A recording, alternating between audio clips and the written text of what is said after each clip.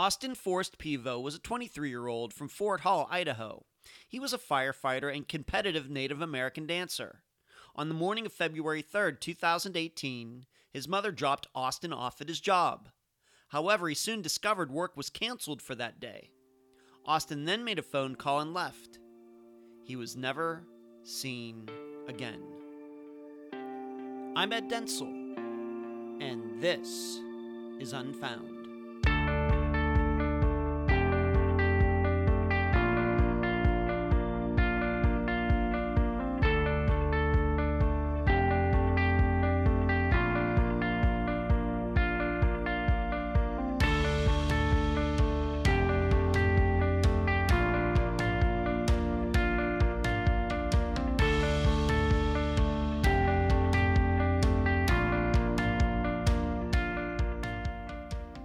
I realized when you saw the title for this episode, you thought of the Tom Cruise film. It was a good one, although given the premise, the movie could have been better. However, my perception is people forget why that film has that title. The reason was because sometimes one of the young people who could see the future would see a different one than the other two. And that opinion was called, well, the title of the film. And it plays a huge role in the plot. Today, Unfound is doing kind of the same thing. Through the interview, we'll be giving you a different opinion on what could have happened in this disappearance. And we are not in the majority, as you will hear, especially when local law enforcement is concerned. However, the title is for another reason as well. We at Unfound are really trying to bring attention to disappearances where the missing person isn't white, Anglo-Saxon, and Protestant. In fact, it's my fault that I never mentioned during the Kelly Sims episode that she was Native American. Well, so is today's missing person, Austin Pivo, who disappeared from the Fort Hall Reservation in Idaho. We at Unfound believe these groups deserve more attention, and we're trying to do what we can, and we hope these families will respond to our messages, and they surely can contact us anytime, African Americans, Hispanics, Asians, whoever, because we want to continue to file our own Minority Report. And now, summary of the case. This is brought to you by my friend Megan Good's website, charlieproject.org. Austin Pivo was a member of the Shoshone-Bannock tribe and raised on the Fort Hall Reservation. However, he went to high school where most of his classmates were white. Austin excelled at sports there and did well with his studies. He was going to go to college, but decided to become a firefighter instead. When Austin had time, he also went out of town to Native American dance competitions where he won money. However, in his early 20s, he got mixed up with the wrong crowd, getting into drugs and having friends with criminal records. Yet, not long before Austin disappeared, he seemed to be on the right track again. So, on February 3rd, 2018, Austin's mother Susan dropped him off at his boss's house, as she usually did. However, his mother would not find out till the next day that work was canceled due to the supervisor being hungover from the night before. What then happened, Susan learned, was that Austin used either the work phone or a co-worker's cell phone to call someone since Austin didn't have his phone with him. He then walked out the door. He was never seen again. Austin's disappearance has a lot less facts than many others we've covered on Unfound. However, the facts that we do know have generated the following questions. Number 1. Why did no one in the neighborhood see Austin walking down the street after he left his boss's house? Number 2. Why is it still unclear whose phone Austin used at his workplace, not to mention who exactly he called? And number 3. Could a run-in the night before between Austin and a guy he thought was a friend be the cause of this disappearance? Both the local police and tribal officers have been somewhat unhelpful in this disappearance. Their belief is Austin just walked off on his own. Austin's family believes differently.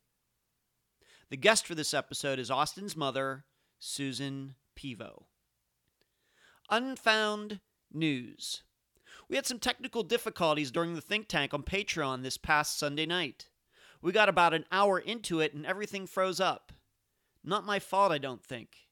YouTube had a worldwide outage that day and things weren't totally back to normal when the think tank started.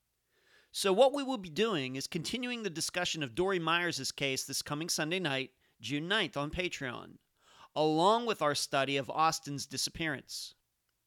Next, I see that CrimeCon is this weekend in New Orleans. Or is it New Orleans? All of you already know my feelings about it, but for the people who are going, I hope it meets your expectations. And finally, I played in a disc golf tournament this past weekend, and yes, in my humble opinion, I am still a much better reporter and investigator than disc golfer. For sure. 100%. No doubt about it. Where you can find Unfound. Unfound supports accounts on Podomatic, iTunes, Stitcher, Instagram, Twitter, and Facebook. On Wednesday nights at 9 p.m. Eastern, please join us on YouTube for the Unfound live show. Contribute to Unfound at patreon.com/Unfound podcast. This week I need to thank Delana, Shay, and Faith. You can also contribute at PayPal, unfoundpodcast@gmail.com. That is also the email address. Merchandise. The books at Amazon.com in both ebook and print form. Do not forget the reviews. Shirts at myshopify.com. Cards at makeplayingcards.com. And please mention Unfound at all true crime websites and forums. Thank you. Hey, it's Kaylee Cuoco for Priceline. Ready to go to your happy place for a happy price? Well, why didn't you say so? Just download the Priceline app right now and save up to 60% on hotels. So whether it's Cousin Kevin's Kazoo Concert in Kansas City, go Kevin, or Becky's Bachelorette Bash in Bermuda, you never have to miss a trip ever again. So download the Priceline app today. Your savings are waiting. Go to your happy place for a happy price. Go to your happy price, Priceline. I'm so happy to have on this episode of Unfound the mother of Austin Pivo, Susan Pivo. Susan, welcome to Unfound. Hi. I want to start here with you, and it seems to me this has been in the news a lot about the disappearance of many Native Americans in the United States, and not long ago last year we covered the disappearance of some Native Americans in Canada as well. But you are Native American. Why don't you tell the listeners a little bit about your community in Idaho? I live on the Fort Hall Indian Reservation here in Idaho. Mm-hmm. It's between Blackfoot and Pocatello. It's a small community. Everybody knows one another, and I would almost want to say the majority of the people who you meet are related to you one way or another, whether it be on your mother, father, or grandparents' side. Mm-hmm. You know, it's really a close community in certain ways. Mm-hmm. I'm not. Me and my son are not. My family are not enrolled here. We're enrolled Eastern Shoshone from Fort Washakie, Wyoming, on the Wind River Indian Reservation there. Okay. But we we're born here, raised here on this reservation, so I could almost say that this is, like my home reservation, but it's not. Okay. Okay. How many people would you say live there? I would say about maybe 8,000 to 10,000. Wow. Okay. But those are people that, there are people that live off the reservation, give or take, that live in other communities and, out of state. Okay. Maybe there's more. Not Okay. quite for sure. Okay, but you say it's a tight-knit community. Everybody seems to know everybody. Yes. Okay. All right. That's interesting to me because as I was telling you right before we started this interview, that Emily and I have tried to, within the last few months, tried to reach out to more Native American people, families who have lost loved ones in the Native American community. And we're trying to make that happen here in 2019, once again, because she and I have both read the articles, not just in Idaho, but all over the United States. And about the issues that Native Americans are having regarding disappearances, and we're trying to put a little bit more of a spotlight on that. Would you say in your community that you're aware of that? That there maybe Yes. seems to be an issue? Yes, there is. There's an issue, and since my son, probably in the last 6 months, I've been trying to get the community aware of what's happening, not, outside of the reservation, because right now it's getting close it is close here on the reservation here in Fort Hall, where this is becoming, I shouldn't say more prominent, but it's becoming, but it's becoming more. There's another young gentleman that's already missing already. Right. And he's been missing since March, Right. And who's to say that there's some younger people, the teenagers that are missing now. And, and I'm trying to get people aware that this is happening. Yeah. And it could happen to anybody's family. Yeah. Certainly true. Okay. And I do want to talk about that a little bit later in our interview. We will come back to that. But so let's move on to Austin specifically. You were his mother. Tell the listeners a little bit about Austin. First of all, does he have any other? Does he have any brothers and sisters? He has 2 older brothers.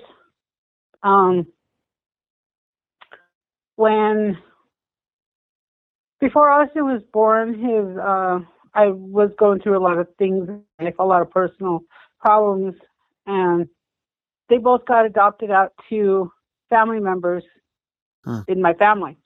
Okay. So he kind of grew up without them, or in the immediate family. But he knew his brothers. He knew his older brother, and the second son, the middle son. Sorry, the middle son. He grew up in Washington with my sister. So, and okay. they all knew each other. So, but it always felt like my Austin was like my only child, because Right. I raised him. I was, been there, did a lot of things with them. Right. Right. So even like and then maybe it's a little bit my situation where I was raised an only child, but I had 2 brothers and a sister. But what you're saying is you essentially raised Austin by himself. Yes. Okay. So you didn't have any children after Austin? No. Okay. All right. What kind of kid was Austin?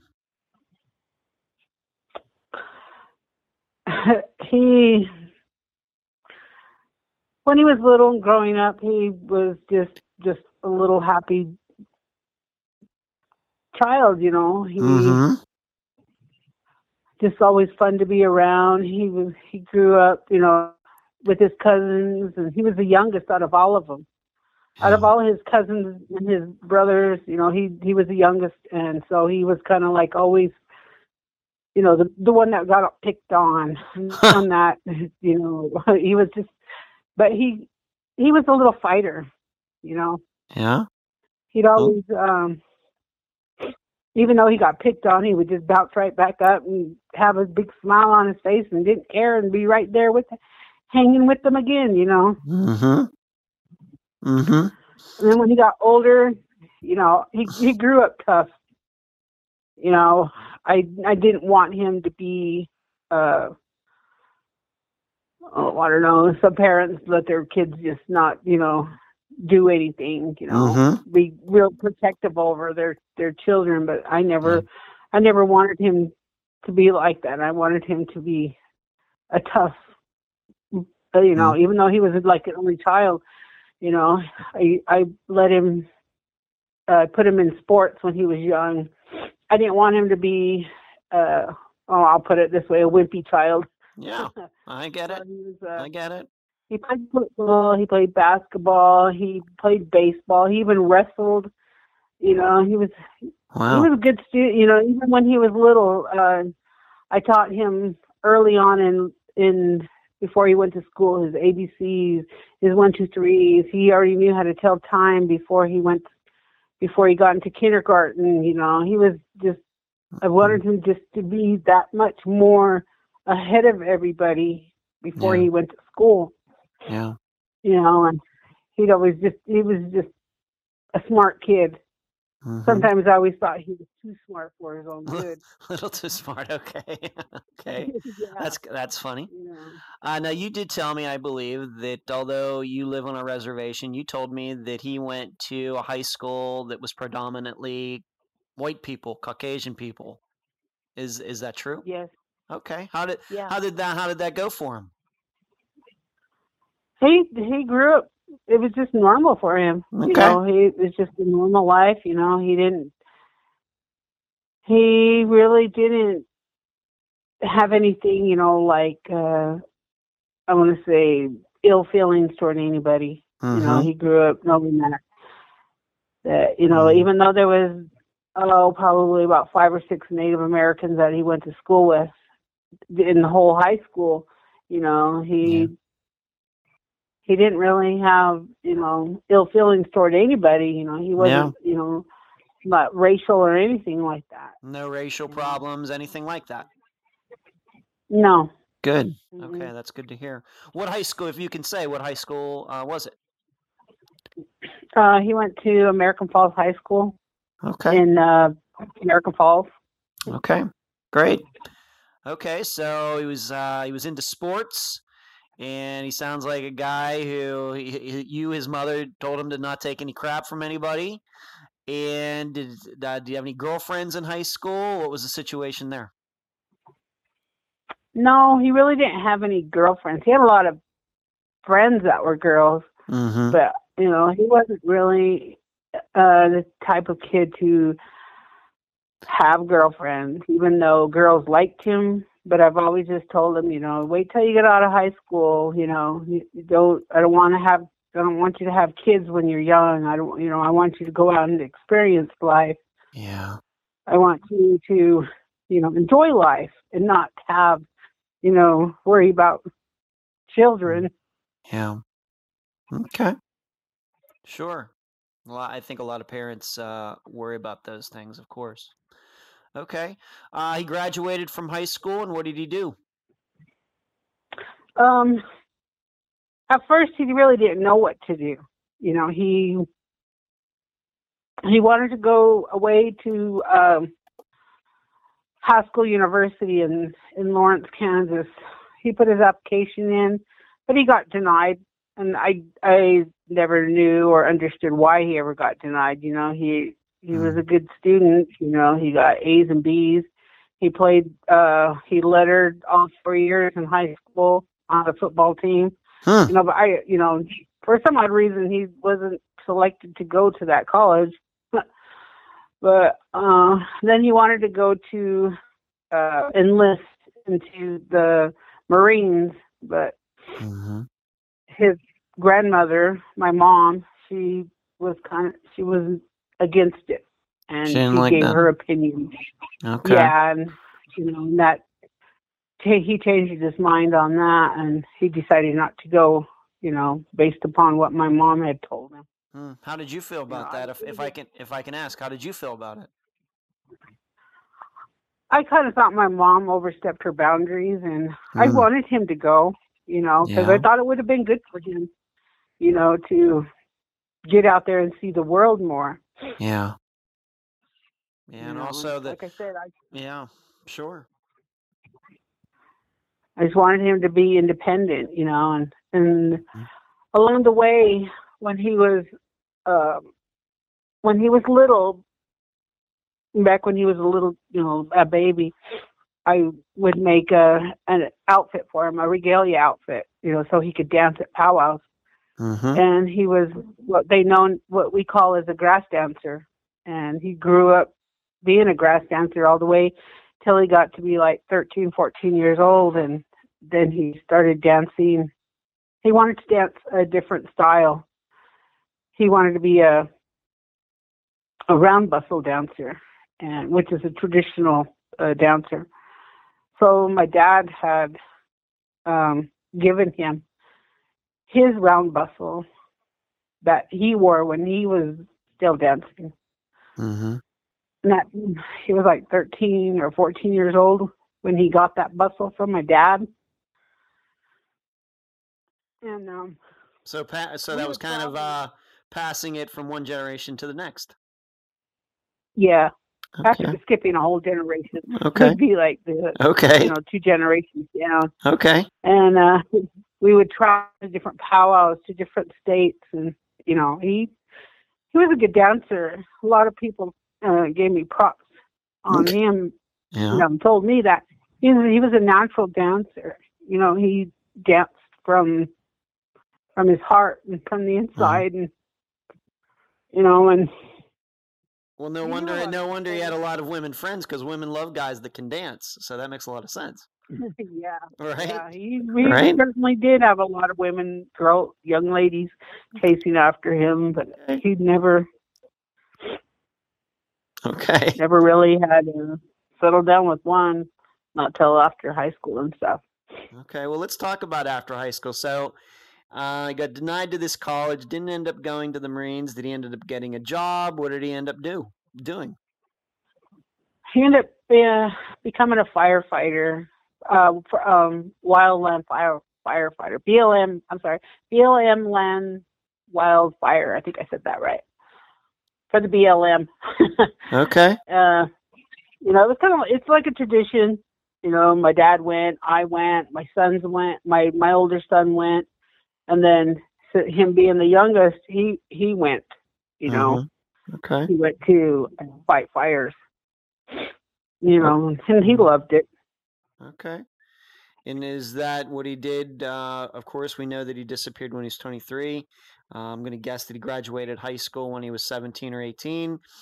Is that what he did for a majority of that time, or did he have any other jobs? No, that's what he did. He did it for the fire season. Wow. And then after fire season ended, then he would powwow. He would travel. He would, and he would. I'll put it this way: he was a really good dancer, and he would come home. Sometimes first place, second place. He would come home. Wow, competition. So competitions like. Yeah. Dancing competitions. Okay, that's it. Okay, I didn't know about that. Okay. All right. Well, he must have been good if and he would make some money doing that. Yeah. Wow. He must have been good. Okay.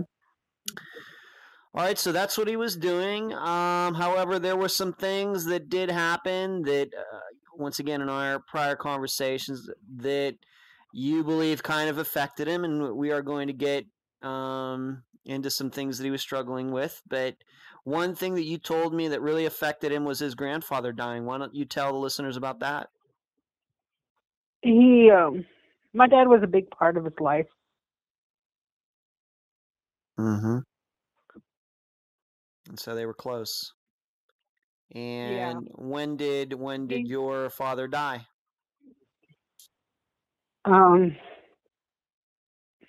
August of 2017.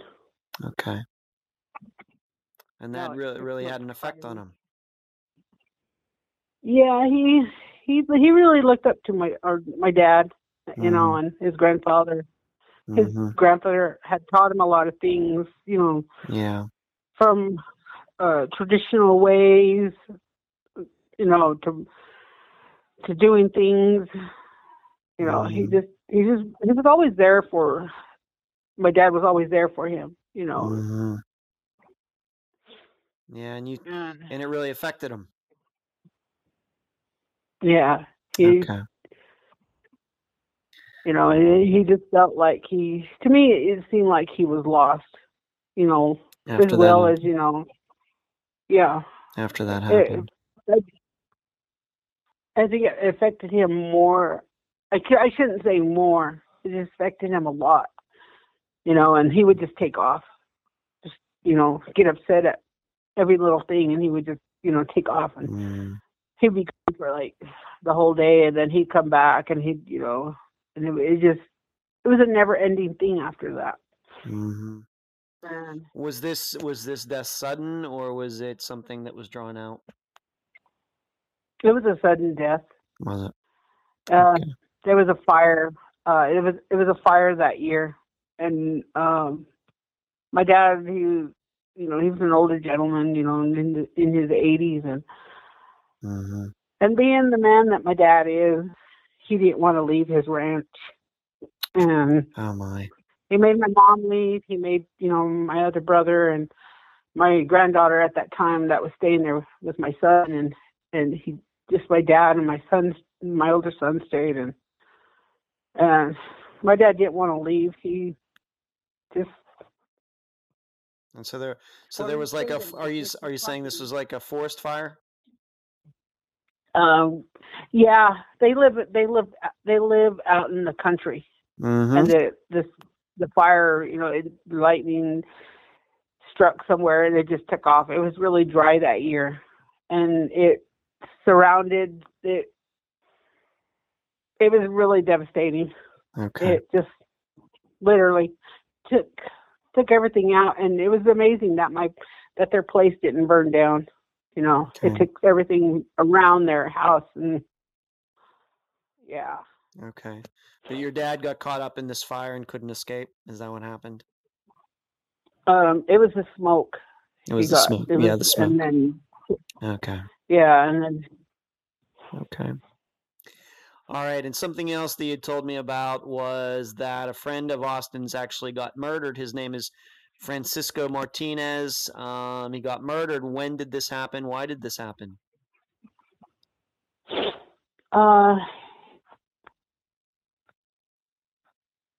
Why he got murdered, from what I understand and from what I heard from his grandmother, was that it happened over credit cards, and it was, I don't know whether it was a drug deal, she said, but she believes that drugs were involved. Okay. But it had to deal with credit cards, stolen credit cards. I mean, he didn't steal them. This other guy thought he stole them, so he ended up killing him over non-stolen credit cards. So like mistaken identity or something like that? Yeah. And then they tried to, I think what upset him was because of the fact that he got killed, and then they tried to burn his body. That's what was really upsetting to him, was that, and we had just barely, me and Austin just barely had seen Cisco like 3 days before. Mm-hmm. We had given him a ride. We were going to my niece's daughter's birthday party, and we happened to stop at a dollar store, and we seen Cisco, and he goes, "Hey Mom, can we give him a ride?" And I said, "Yeah, that's fine." So we gave him a ride, just like 3 or 4 blocks down the road, and we had dropped him off at this trailer park. Yeah. And he got out of the car and he goes, "Hey man, take it easy and take care of yourself." He goes, "You know where I'm at? You can always stop by." Mm-hmm. He just told me, "Take care of yourself," and that was the last time you seen him. Wow. And that was just like 3 days before. And I think he took it really hard because they went to school together. Right. He was just a little guy, and he always watched out for him and took care of him while he was in high school. Didn't let other people pick on him. When did this happen? When did that happen? I want to say around September, October. It was in the fall time, I remember. Of 2017? Yeah. Okay, so just to put this in the timeline, your father, Austin's grandfather, he dies from this fire and the smoke in August, and then a month or 2 later, one of Austin's best friends gets murdered. Yeah. Wow. Okay. Were the person or persons responsible for this murder caught? Yeah, they were caught. Okay. They're in jail. Okay. Yeah. Okay. Let's move. All right. So that I can understand. So we're talking about 6 months before both those situations happened. About 6 months before Austin disappeared. But you also told me that one of the things you think that came of this, that maybe Austin started getting involved in some drugs or something like that. He was so affected by all of this. Yeah, I Mhm. knew that he was doing some kind of drugs just by Mm-hmm. the way he was acting. He was just out of it. It wasn't his normal self, you know. Yeah. I seen a change in him. You know, he was more like rage. He was just, you know, it wasn't Anger. physical. Angry. It was angry. It was just the rage inside of him. You could just see it and hear it, his tone of voice, and then pretty soon he'd be like 2, 3 seconds later, or even a minute or whatever, his whole thing demeanor would change. Then he would be all like da da da, da real happy and whatever, and then you know Mm-hmm. sometimes he would be up for days and days, and then Uh, and then he'd be gone, and then he'd come back, and he would just sleep for days, you know, wake up, go back to sleep, wake up, go back to sleep, you know, and that wasn't him, and you know, I knew that. okay. You could just Mm, see the physical change in him as well. You right. know, he stopped going to powwows, he stopped singing, he stopped, you know, associating with his other friends. I see him started associating with different people, people I didn't know, people I've never seen before, Mm-hmm. people, you know, that I wouldn't associate with. Right. Did you ask him about this stuff? I mean, could you have a conversation with him about it, or did he not want to talk about it? A little bit of both. You know, he would like brush it off and just say, "Oh well, you know, it's just experimental. You don't worry about it, Mom. I Mm-hmm. got this." Okay. You know, Okay. his favorite Uh, but lines. I got this, you, Mom. but you never specifically ever saw him take any drugs in the house. No, Okay. I've seen him smoke marijuana. You know, Mm-hmm. but I really, to me, that didn't bother me. It was the other kind of drugs that he was Right. starting to do, the Right. meth, the oxys, the hydros. Mm-hmm. He might have gotten an addiction to essentially what are painkillers that we now know that these opioid addiction that many millions and millions of Americans are suffering with right now. And you think that your son got caught up in that as well? I do believe he did. Okay. All right. But you had told me also, though, that not long before he disappeared, that it seemed to you that he had an epiphany, that he said, you know what, I need to get sober, that he said he wanted to go back to school. Do you remember when that conversation or those conversations happened? It was around the time of his birthday Okay. in December, mid December. He was like, "Mom, I need a change. We just need a change of life. I need to get out of doing what I'm doing. Mm-hmm. I want to go back to school. You know, and it made me feel good I bet it did. knowing that he wanted to change his life. He wanted to get away from what he was doing and to get on with his life, to start his life. You know, and Mm-hmm. that and to me that was him making a change out of what he was doing and wanted to get away from it. Mm-hmm. Right. And in your opinion, between when he told you that in December, and we know that he disappeared in February of 2018. In fact, this is the newest disappearance that Unfound has ever covered. Of course, at this point, it's like about a year and 4 months old. Did you see some changes? Was that just talk, or did you see some changes in him between then and when he disappeared? Yeah. I started seeing him gain more weight. He got, Mm-hmm. he started gaining weight again. He started looking more healthy, and Okay. he Good. wasn't. He got a job. He got a job working with being a laborer. Mm-hmm. And that was good. To me, that showed me that he was doing rather than not doing things with his life. Okay. Like some people just live every day with not doing nothing. But he Yeah. started doing something, got a job, and he was, to me, Okay. he was showing me that he was being responsible. Good. And you actually knew his boss, and we're going to be talking about him later, but he ended up working for somebody who you knew. Yes. Okay. All right. All right. So he had some issues there in 2017 that I think that most people would go, oh, it would negatively affect them losing a grandparent, like the way that it happened. I lost my mother within the last 6 months, and I know that, people we all experience this, death is a part of life. So, and grandparents and parents dying, you go to some dark places sometimes when those things happen.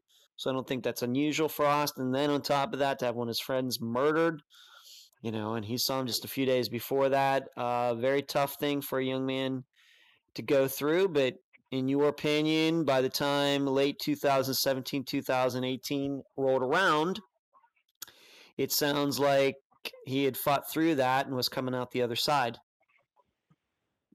Yeah. Okay. All right. So before we actually get into, the day before, and we have a lot to talk about there, we do have to go through a couple names that so the listeners can understand, because their name these people are going to come up very shortly. Just in general, we'll talk about him specifically eventually, probably in a few minutes. But just for now, who is Clyde Osborne, and how did Austin know him?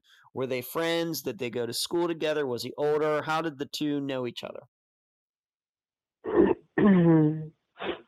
Austin met him when he was I want to say 14, 15 years old.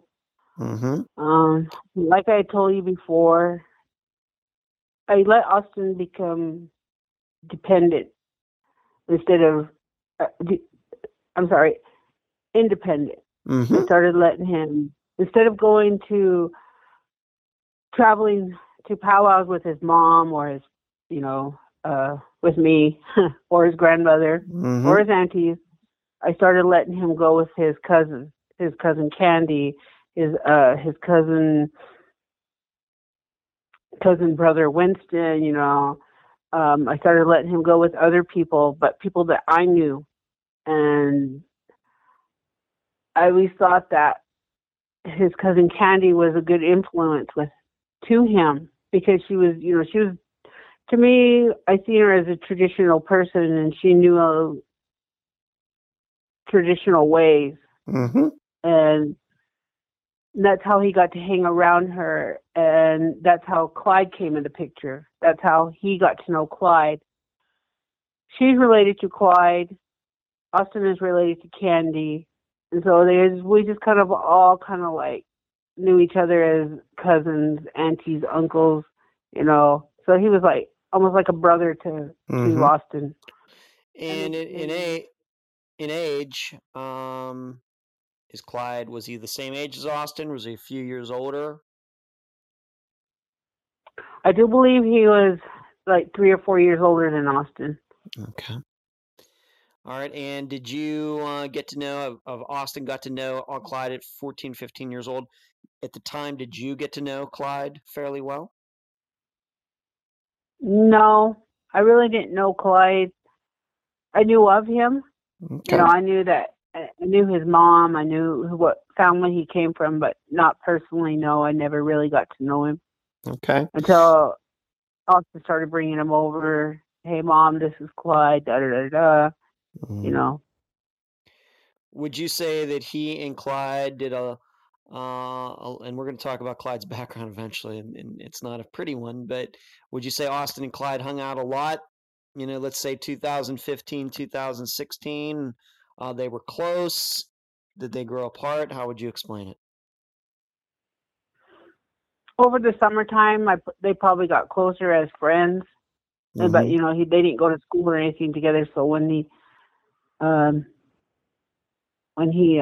would go to school, I would make sure that he would go to school and not take off over there to his cousin Candy's house. But he would travel with her on the weekends if they were going to powwows and stuff like that. Okay. So, and what he did on the weekend when he was there, I entrusted her with him. But I really didn't know what was going on over there or who was all over there at their residence. So he might have been over there for all I knew, Okay. And we're going to talk about Candy. Candy's going to come up later as well. Now, there's another guy we need to talk about. His name is Ambrose, and you're going to have to pronounce and spell his last name just so we get it right, because I know in our previous conversation, I think I misunderstood his last name. So why don't you give his last name and how to spell it? Okay, his name is Ambrose Watomy, Wahtomy. Okay, thank you. Now, I got the idea that maybe Austin didn't know him as well, but Clyde and Ambrose did know each other. How did Austin know Ambrose? Ambrose is an older gentleman. I'm thinking he's older than Clyde. I know that. They know each other through like ceremonies, powwows, because Ambrose still does sing, sing on the, in the powwows and stuff like that. And but I wouldn't say they were, know each other like close or personally. Just knows him in general. Okay. Did Clyde and Ambrose both live on the reservation where you and Austin lived? Yes. Okay. In fact, I think they just live right down the road from each other. Clyde lived on one road, and then right down the road, that's where at a T almost. That's where but Ambrose, his family lives. They were closely grew up in the same area. Okay. So let's move up now to the day before Austin disappeared. And what went on, in those few days before he disappeared, anything that you look back at now, before the day, maybe going back to late January, early February, anything that really, sticks out to you that you might have been worried? Did Austin tell you anything that you were worried about regarding your son? I really don't. I honestly don't. Okay. Never thought of, when I look back on it, there was nothing like showing me red flags, like something that I should be worried about, It just seemed like that he was starting to, like I said, live his life and wanted to move on to the next stage of his life, Okay. I knew that he still drank, Well, he's 23. He's allowed to do that. Yeah. Right. Exactly. I didn't have, it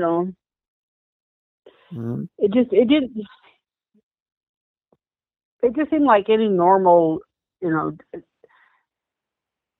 I didn't, like I said, I didn't see no red flags. Okay. That's perfectly fine, Susan. That's what a lot of people say to that question when I ask them, and that's very common. So the night before, there was a ceremony. Maybe you need to explain to the listeners what exactly it was. That night, the previous night before, it was Friday night. Yes, February 2nd. Yeah. Um, what they do is he was at a ceremony where we call it the warm dance. And prior to the actual ceremony, they have like singing practices where they practice every Friday night. You know, they sing. People come over and they pray, and they pray for to have a good ceremony and that things will go right. You know, and my son's been going to these ceremonies, going to the singing practice way back when he was like 14, 15 years old. You know, even before that, my dad, we would all go, we would all participate, you know, and that's how he grew up. He grew up doing these ceremonies, participating, singing, dancing, and that's how my son grew up. Mm-hmm. And to me, it was a normal. You know, it was a norm.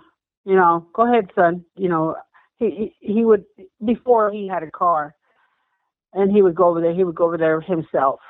You know, it was nothing for me to worry about. You know, I never worried about him going over there and or any harm or anything like that. You know, because the people that would go over there were older people, were people in their 50s and 60s. You know, they were the older generation people, that our elders is what we call them, would go and, you know, would start the ceremonies, you know. So I had no worry of him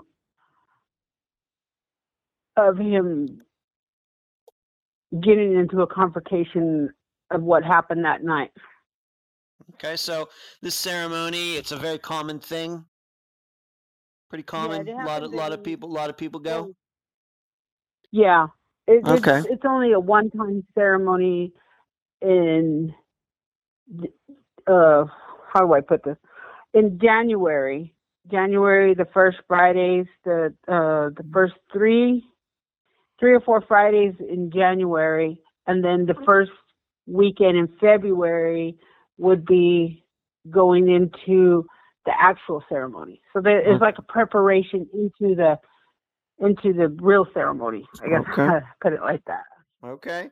Actual ceremony. And how many people usually attend this ceremony that was on February 2nd? How many people went? Usually about maybe 10 to 15 people. And that, Okay. you know, and the majority of these people are family they're our family members. Okay.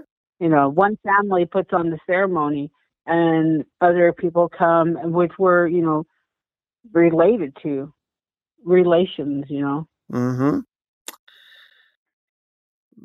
But something happened there, and I need the listeners to understand that you didn't find out. You did not go to the ceremony. Austin was there, but you didn't find this out till the next morning. Actually, I think while you were taking him to work the next morning, but there was an incident there, and this is the reason that I brought up Clyde and Ambrose's name.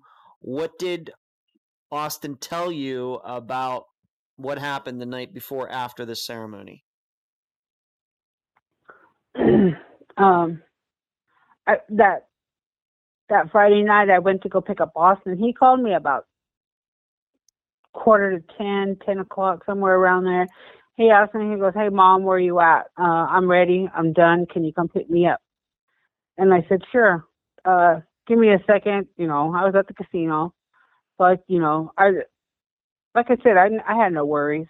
Mm-hmm. You know, I was just, I knew that he was fine where he was. So I went and picked him up. It was coming to 10 o'clock. And, you know, he came out, got in the car, and he goes, "Come on, let's go. You know, he was like kind of like anxious to get out of there, you know. And then he goes, "Hey, let's go over here."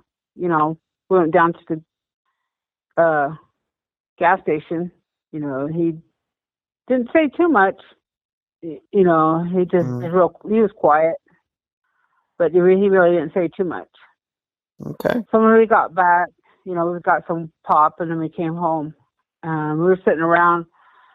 I was up till about 1 o'clock, 2 o'clock, just watching TV.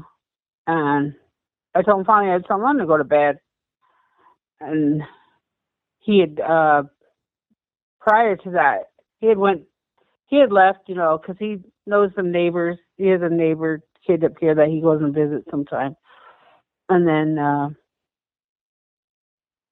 I guess he had talked to somebody, I guess, and this young girl. Well, anyway, while I was asleep, and this young girl, I could hear this young girl in his room, and so I guess he had invited her in, even though he let her crawl through the window. She didn't come through the front door. She came in through his bedroom window. Yeah. Okay. Did you know this girl? No, I don't know her. Mm-hmm. I only found out later who she was. I really didn't get her first name because I guess she had bring over some alcohol and they had left their cans in the room, and I had instead of throwing them away, I just left them there. Mm-hmm. Usually I just when I go to clean the room, I take out all the garbage and stuff. But that time I just left them there, and I didn't bother with them. Okay, so she came over. Do you believe this is a common occurrence? With his girlfriends, or with young ladies? Would you say that was common for a girl to come out? I'm not here to get too deep into his personal life, unless it has something to do with his disappearance. But would you say that it was common for girls to come over and come in through the window to visit him? Yes, if he didn't want me to know who they were. Okay. All right. Okay, so that's a yes. Okay, that's fine. And okay, I'm just trying to establish if this was something odd or not. So she came in. Do you believe that she stayed the night, or did she leave like a couple hours later? What do you think? I think she left a few hours later because when I woke up, I didn't see no car outside. I didn't hear nothing. Okay, so he goes to this ceremony, and we still haven't talked about the incident that happened after that because he didn't tell you about it until the next morning. But he gets home, he goes up to see if somebody down the street. He comes back, this girl comes over, she leaves. And then the next morning, though, he has to go to work, and you drive him to work. And what does he tell you while you're driving him to work? He wakes he wakes me up about 7:30, and he's like, "Come on, Mom, I need to get to work. And I'm like, freaking early in the morning, I was like, all right. So I take him to where his boss lives. Before he goes, Mom, can I just borrow your phone? I want to get on Messenger. I don't know who he's messaging. That's his business, not mine. He don't really talk to me all on the way over, which is sometimes normal because I don't, if he wants to talk to me, he'll talk to me. If I don't want to, anyway, we get going down the road, and right before we get to his boss's place, we get turned into his driveway, and then he looks at me and he goes, "Hey, Mom, I'm just going to let you know that, hey, Clyde pulled a knife out on me last night." And I looked at him and I was like, "What? You serious?" I go, "What's wrong with you guys?" I was upset at both of them, not Clyde, but, I'm like, why did he do that? He's like, "I don't know." I'm like, I was trying to get it out of him, but he wouldn't say anything. He was like, I just look at him like, why does this happen? Yeah. You guys are like brothers. And he goes, he wouldn't say anything to me about why Clyde had pulled a knife out on him. Did he also say that Ambrose was with Clyde?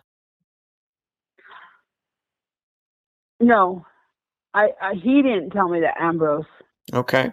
He just said Clyde specifically. Okay, later on. Okay, so at the time when you were driving him to work, and this is the day that he disappeared, when he did tell you this, he just said Clyde. He didn't say any other names. Yeah. Okay, but And just to be clear, before he got out of the car that day, he never did give you an explanation. We'll get into what that might have been a little later, but at that time, he never gave you an explanation on why that happened. No, Okay. he didn't. Okay.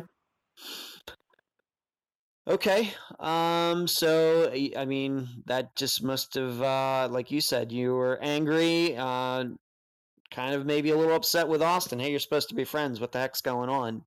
Was that kind of your attitude? Yeah. Yeah. Okay. It's kind of like why, because I asked myself, why are you guys fighting anyway? You know, why, why?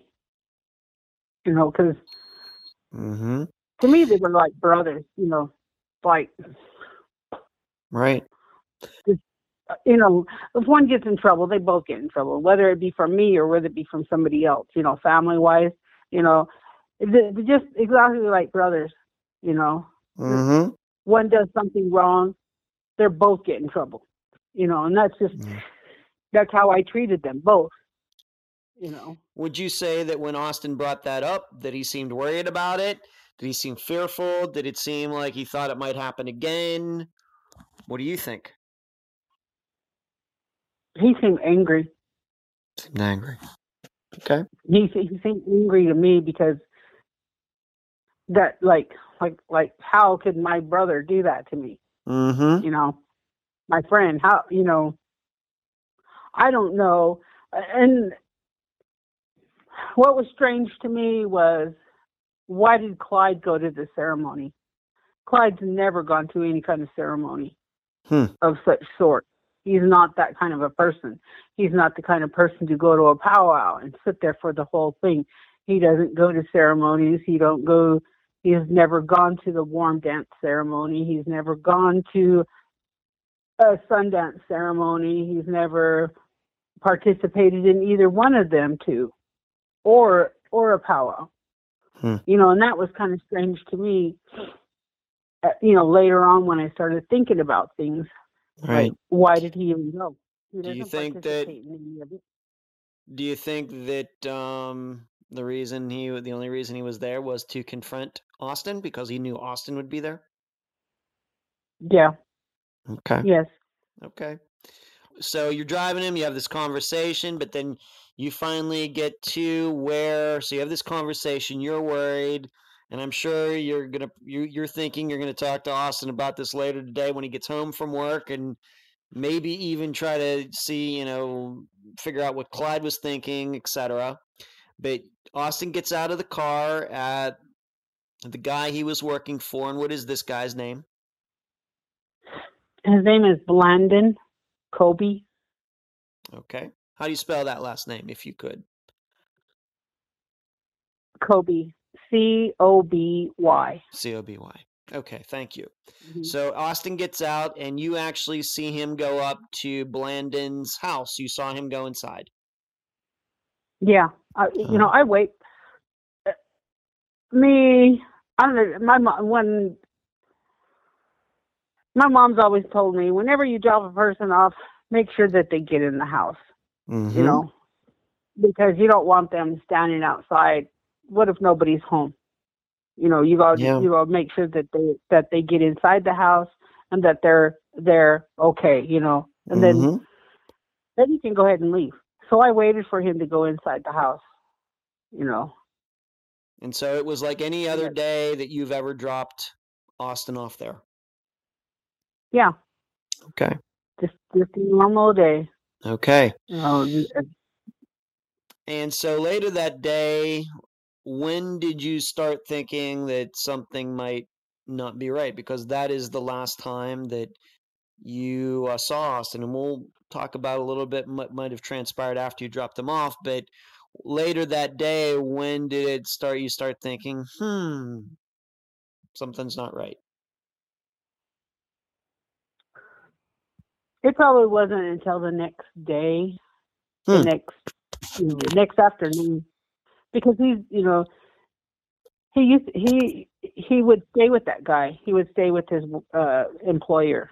His employer had a place where his workers can stay.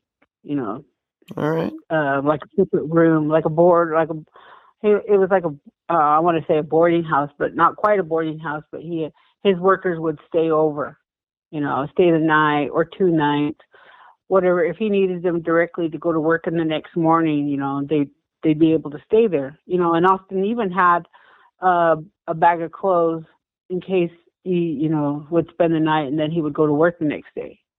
Okay. I knew that. So it was nothing out of the normal for me to not think that, Okay. But later on the next day, toward the afternoon, late afternoon, evening time, I was like, well, where's he at? How come he's not calling? How come he didn't, message me? Hey, Mom, I'm over here. Or Mom, I'm, at work, or hey, can you come pick me up later?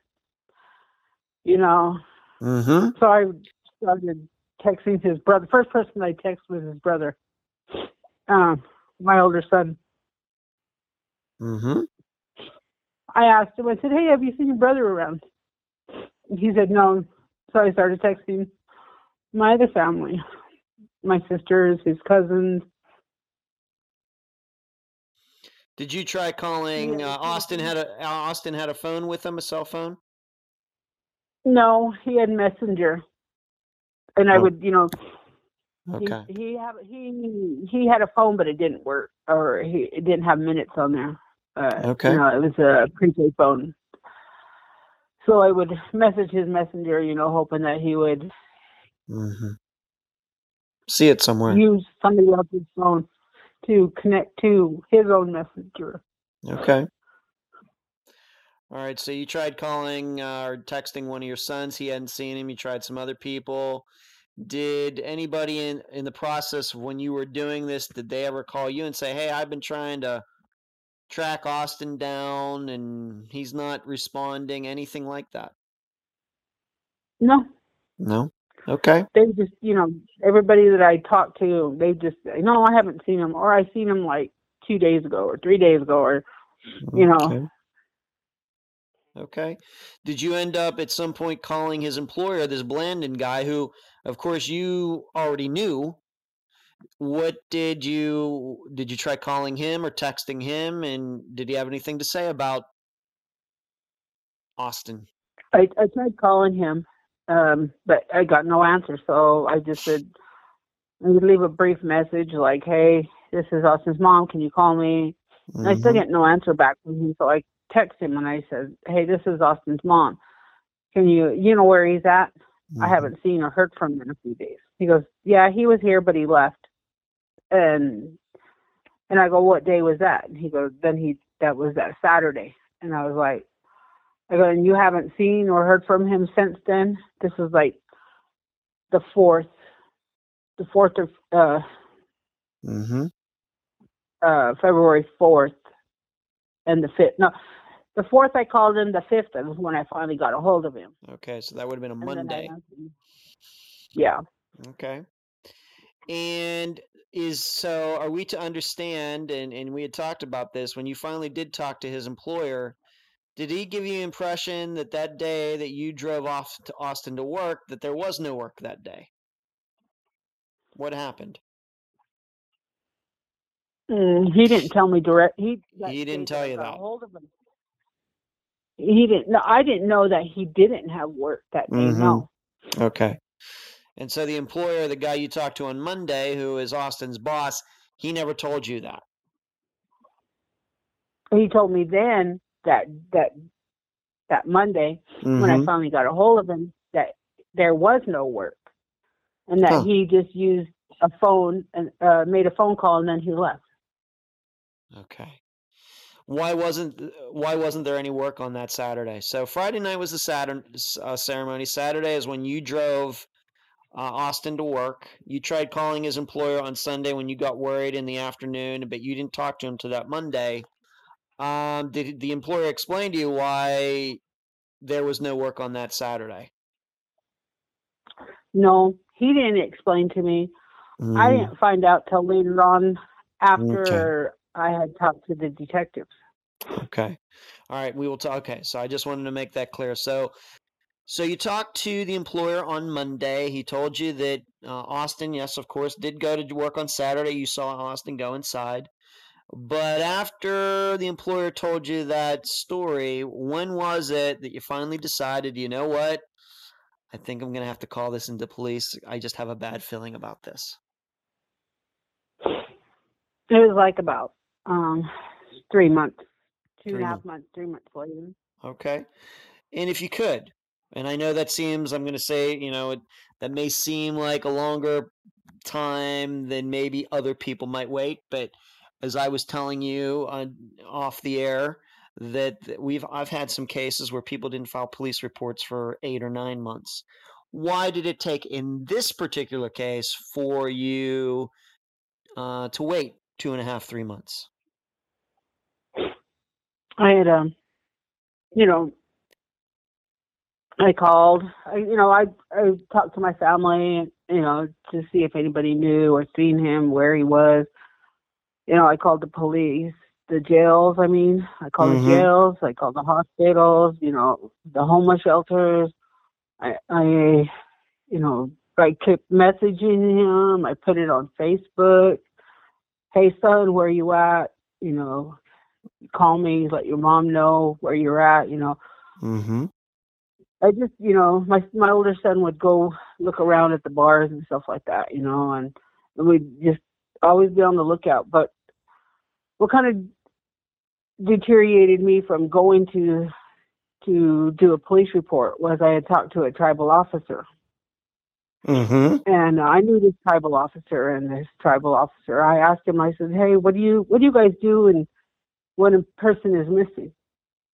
And he told me, well, there's not really much we can do.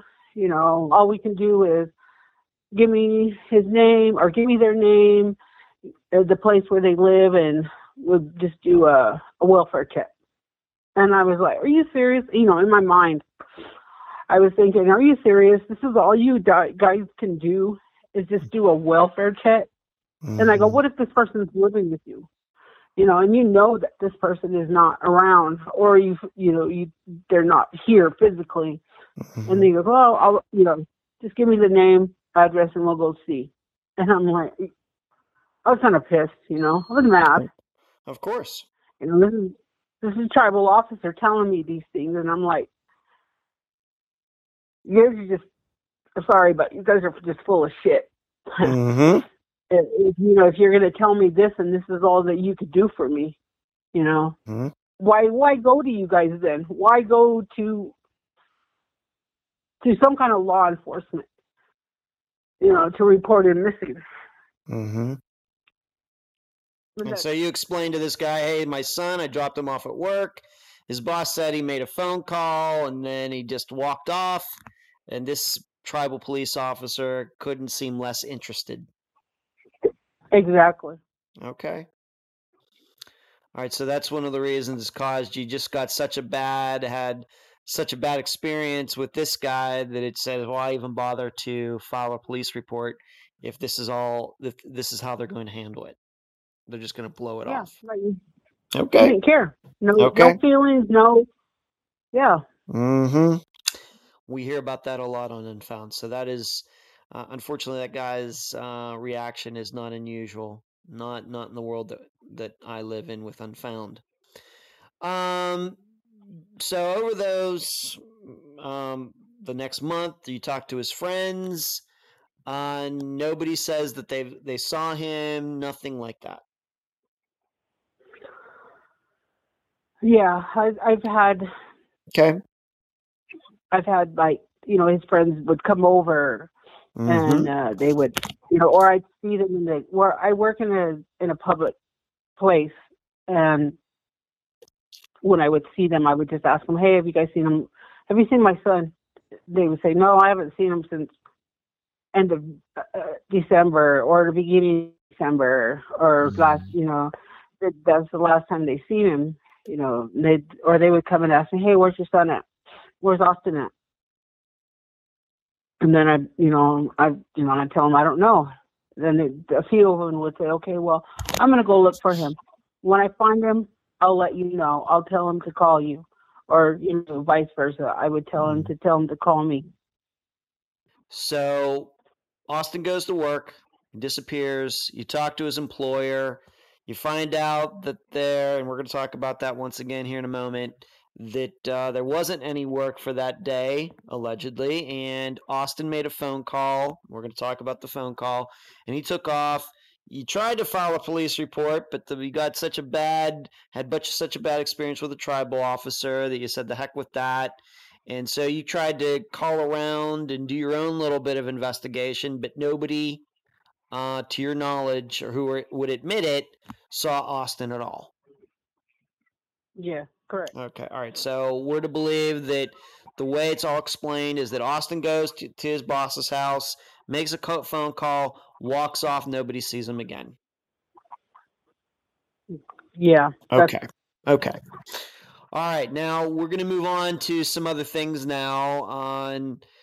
I do have to ask you something because we're going to talk about them in a second. Being that this happened, and you know the story that Austin told you right before he got out of the car, was it in your mind that possibly Clyde could have had something to do? Just did that enter? I'm not saying he did it. We are not saying that, but did that enter your mind when you started figuring out that Austin was missing for a few days? Did that cross your mind? Yes. Okay. All right. No. Okay. Once again, we're not saying that Clyde did anything. We're not doing that. But I'm just wondering, being that Austin told you that right before he got out of the car, I'm going to guess that was a statement that probably to this day rings very loud in your mind. Yes, it does. Okay. It had a sound effect on me. Let's put it that way. Okay. So, given that, and this is where we're going to get into these details a little. We've gone over the generalities now. We're going to get deep into the details.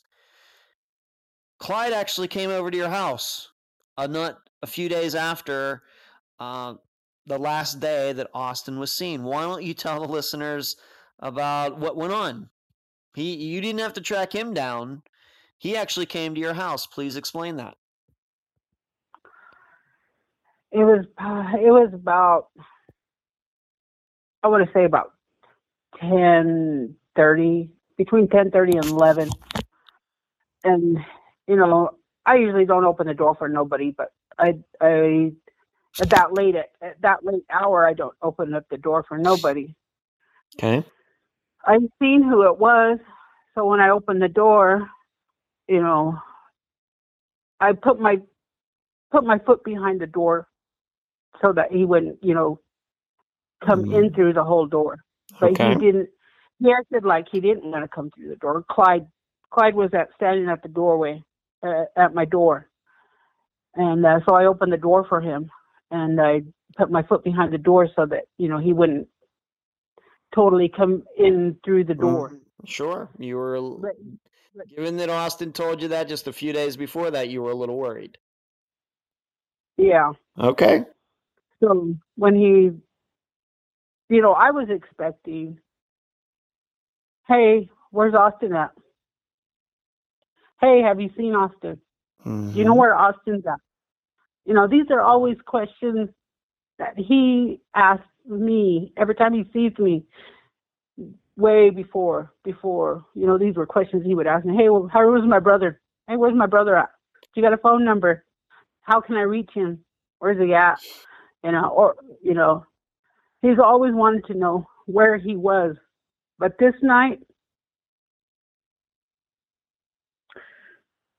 I don't know the individual that he was with that was in his vehicle. I could only see what he looked like. But his expression when he came up to the door, his facial expression, his demeanor was, hey, how are you doing? Are you okay? And I just looked at him like, and I didn't ask him, why are you asking me these questions? I didn't ask that. I was by myself in my apartment.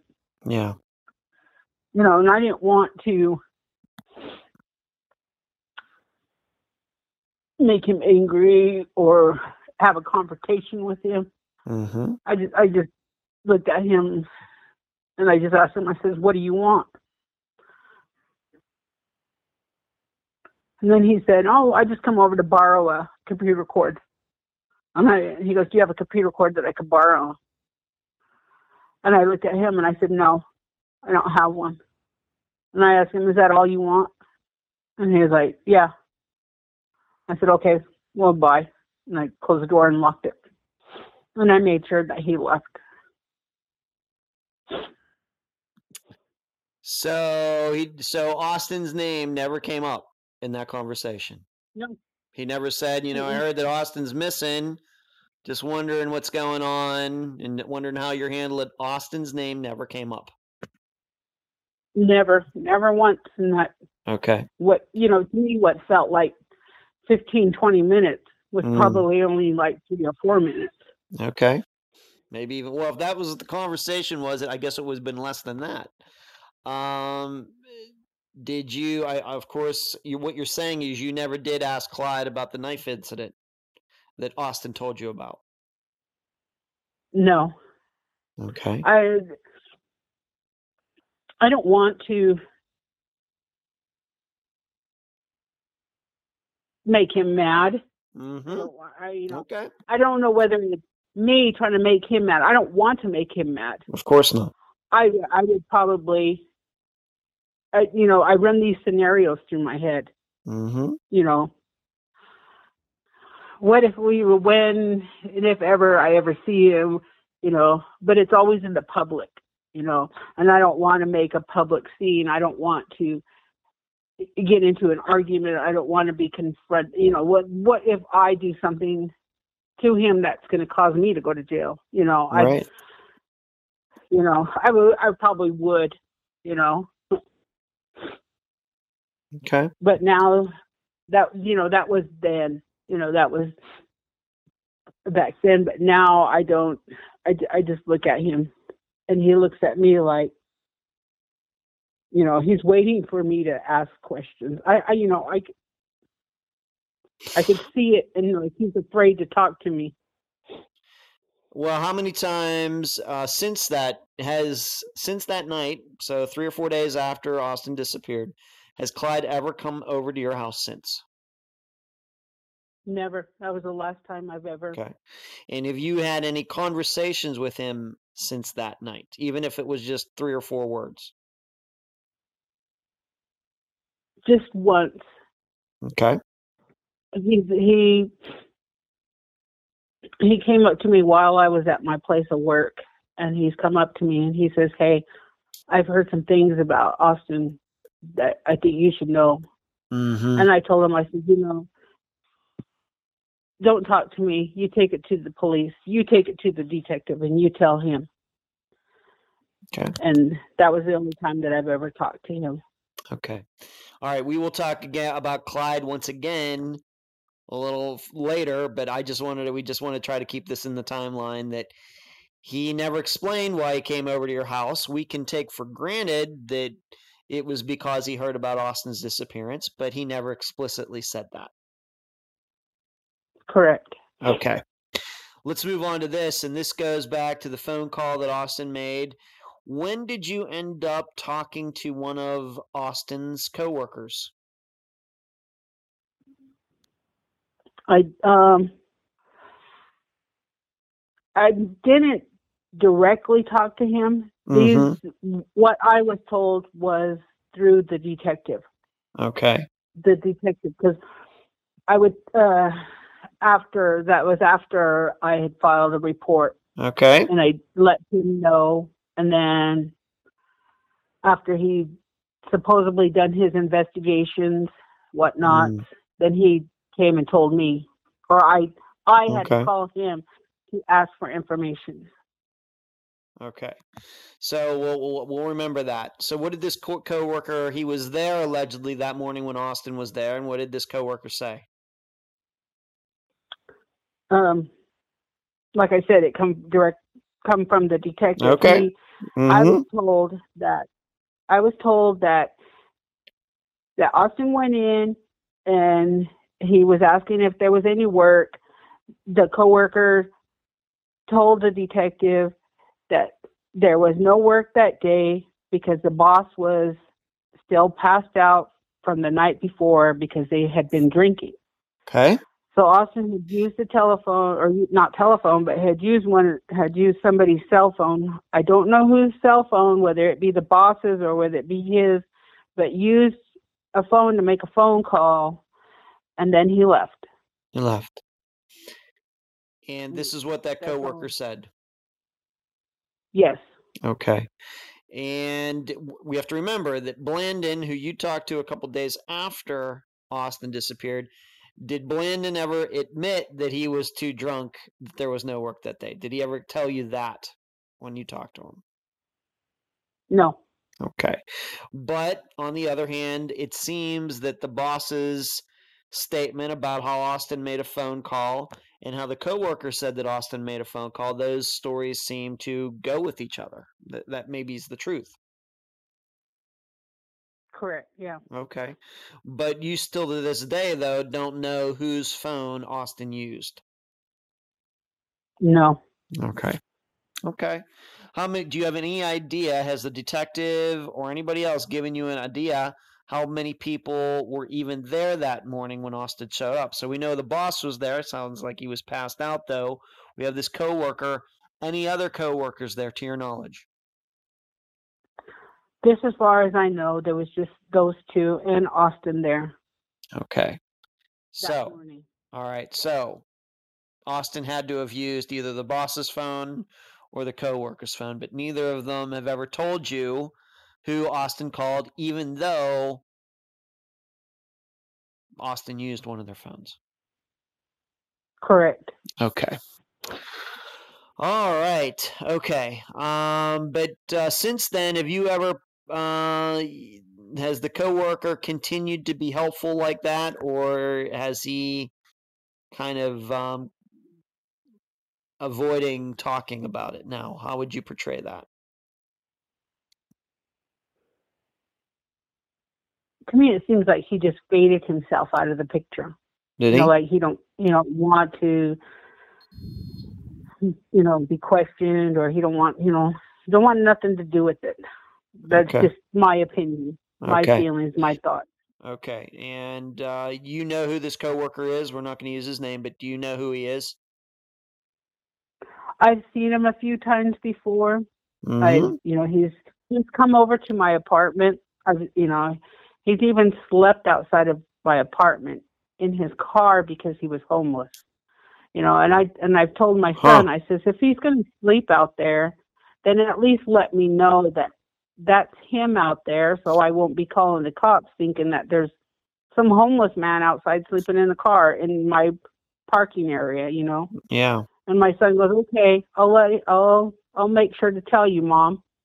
And that's how he would catch a ride to work sometimes was with this guy, and Okay. I never really met him directly. I've just, seen his face, and he seemed like a nice guy, but he, like I said, he was homeless. Okay. He Did in Austin working there, did this guy's name ever come up with you when you talked to Austin about his work? Did Austin ever say anything about this coworker guy?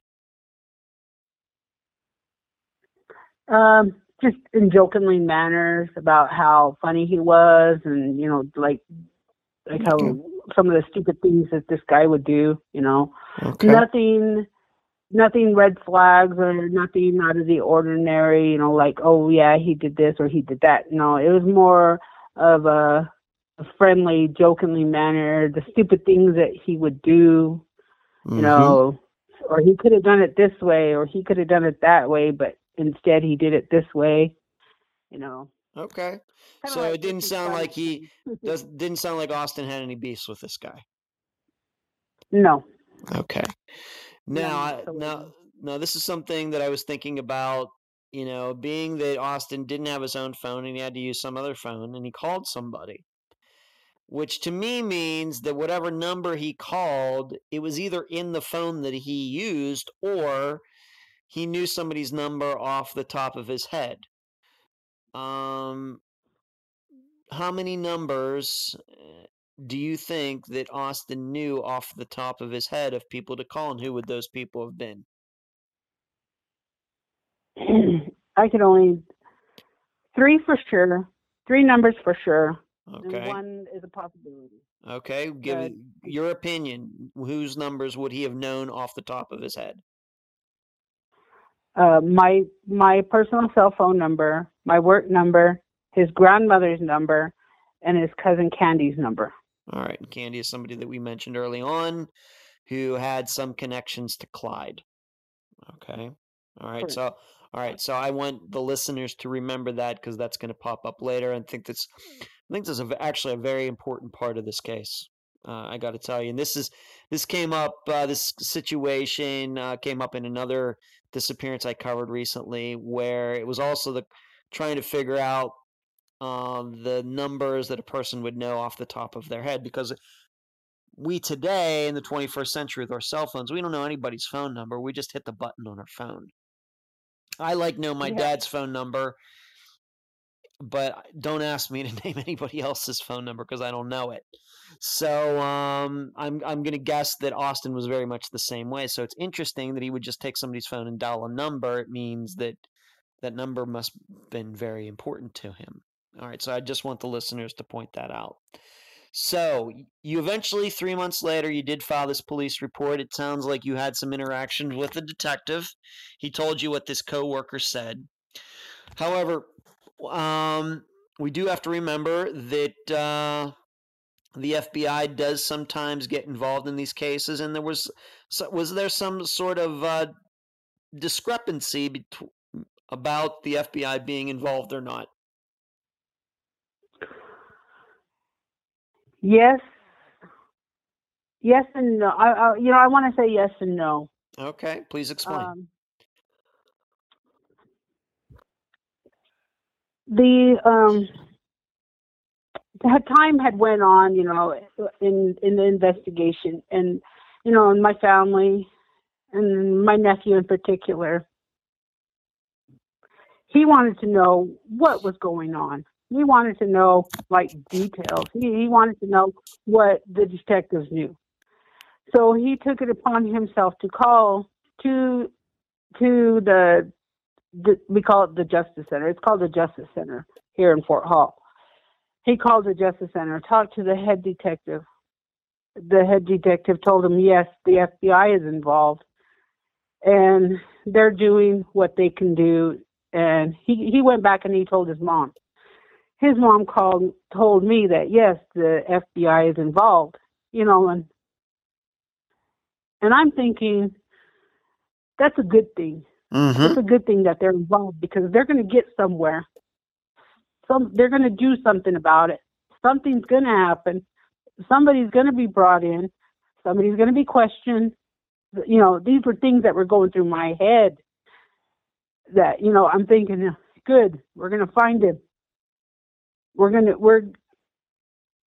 Questions are going to be answered. People are going to be brought in. All of these things were going through my head until it probably had to be about maybe 2 months later. I come to find out when I was talking to the detective, the FBI was never involved.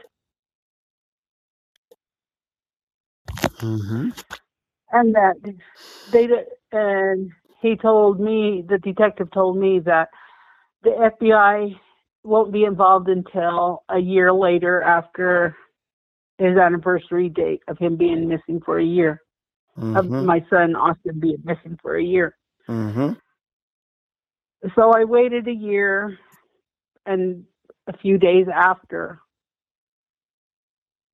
February 3rd, 2019, I went and called the detectives and I asked them, okay, well, it's been a year now.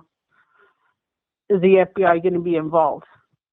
And he told me that the FBI told him that they don't involve themselves in missing people. Well, that's just not true. That's just not true. I mean, I know that I've covered, I realize that maybe FBI is reluctant to get involved in many disappearances. They do obviously get involved in disappearance involving children. especially if they think that they've been taken over state lines. But when it does involve, I know that my perception is that the FBI has much more involvement in law enforcement if it does involve Native Americans than it does other people. That's my perception. I mean, any comment on that? Is that why you thought that maybe the FBI would get involved? Yes. That, Mm-hmm. I thought that they were, Mm-hmm. because I dropped him off on the reservation and to where my son is an enrolled member of a federally recognized tribe. I thought they would at least look into it. Yes. Talk to people. Yes. Bring people into question. And he was threatened with a knife. Right. Right. Nothing, in my mind, nothing ever became of it. They just swept it underneath the rug and started on with another, what they call a lead, I guess. Mm-hmm. And didn't follow through with it. Have you ever tried to contact the FBI yourself? Not personally, no. Okay. Well, I'm just going to say this right on the air. That's probably should be put on your to-do list. Okay? It's just an opinion. Okay? If this is because they're not involved, the year has passed and the FBI is not involved, right? Yeah. Okay. Okay. So there was a discrepancy there, and I certainly can understand why you would have been excited that they got involved, and I can also then I'm sure the listeners can understand why you're very dejected when you found out that wasn't the case. Totally understandable. But I should tell you that in the disappearance that I've covered, 130 of them, the FBI is not involved very often. Okay. In fact, I can maybe think of 2 or 3 cases off the top of my head out of 130 where they've actually been involved. So on one hand, maybe it's kind of right, but on the other, given your Native American ethnicity, heritage, the way we handle those things in the United States, it does seem the FBI would be more likely to get involved. So, okay. Have the police ever asked anybody to do any lie detector tests? The boss, the coworker, Clyde, anybody else? Have they looked into anybody's phone records? Anything regarding any of that? As far as I know about people taking lie detector tests, the only 2 that were taken was his boss, Blandon Kobe, and the coworker. Okay. And how'd they do? Apparently, they passed. That's what he said. Okay. He couldn't do They scheduled interviews and lie detector tests for Candy. Mm-hmm. And they did, and same way with Clyde, but they couldn't. The detective told me that the lie detector tests have to be scheduled because they come out of Pocatello, which is the next city over, that they have to come in on to the reservation to do the lie detector test. They just can't simply just come over and do it. They have to be a scheduled time.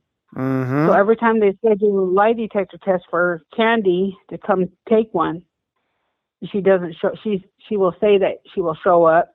She doesn't show up. They go to her house. She doesn't open the door. She doesn't, return any of their phone calls. She just doesn't want to do it. Doesn't want to come in and do a statement either. She don't. Okay. And we also have to remember, being that we just talked about this a few minutes ago, is that your cousin Candy, and we're going to talk a little bit about her in a second, a little deeper, but she is a person who you believe that Austin would have known her phone number off the top of his head. Correct. Okay, so there's the possibility that if Blandon and the coworker and the boss are telling the truth, if that is true, then it's a good possibility that Austin might have called her that morning. Yes. Okay. All right. And then maybe that's the reason she doesn't want to take a lie detector test. It's a possibility. I'm not here to necessarily theorize, but I think I just need to put some things together for the listeners to maybe understand this. Let's talk a little bit about Candy. Of course, she's been mentioned a few times now. How exactly is she your cousin? She would be Austin's cousin. Austin's cousin. Her mom is my cousin, and we're related on their dad's side. Wow. So her dad, we're like blood cousins. We're close related. Okay. My dad and her grandpa are brothers. Oh, okay. That's closely related. Okay. So that's why I never really had any reason for my son not to go over there. Of course. Not to hang around her, not to be with the family, because that's family. Mm-hmm. And you said earlier in this conversation that Candy was one of the people that Austin used to go with when he would do these dance competitions outside of the area. Yes. Okay, and Candy is the one. And Candy is the one who knew Clyde. Yes. Okay. All right. How far does Candy live from where Austin went to work that morning? I would say about a good block and a half. That's it? Yeah. That's it. No. Wait. What do you I'm sorry.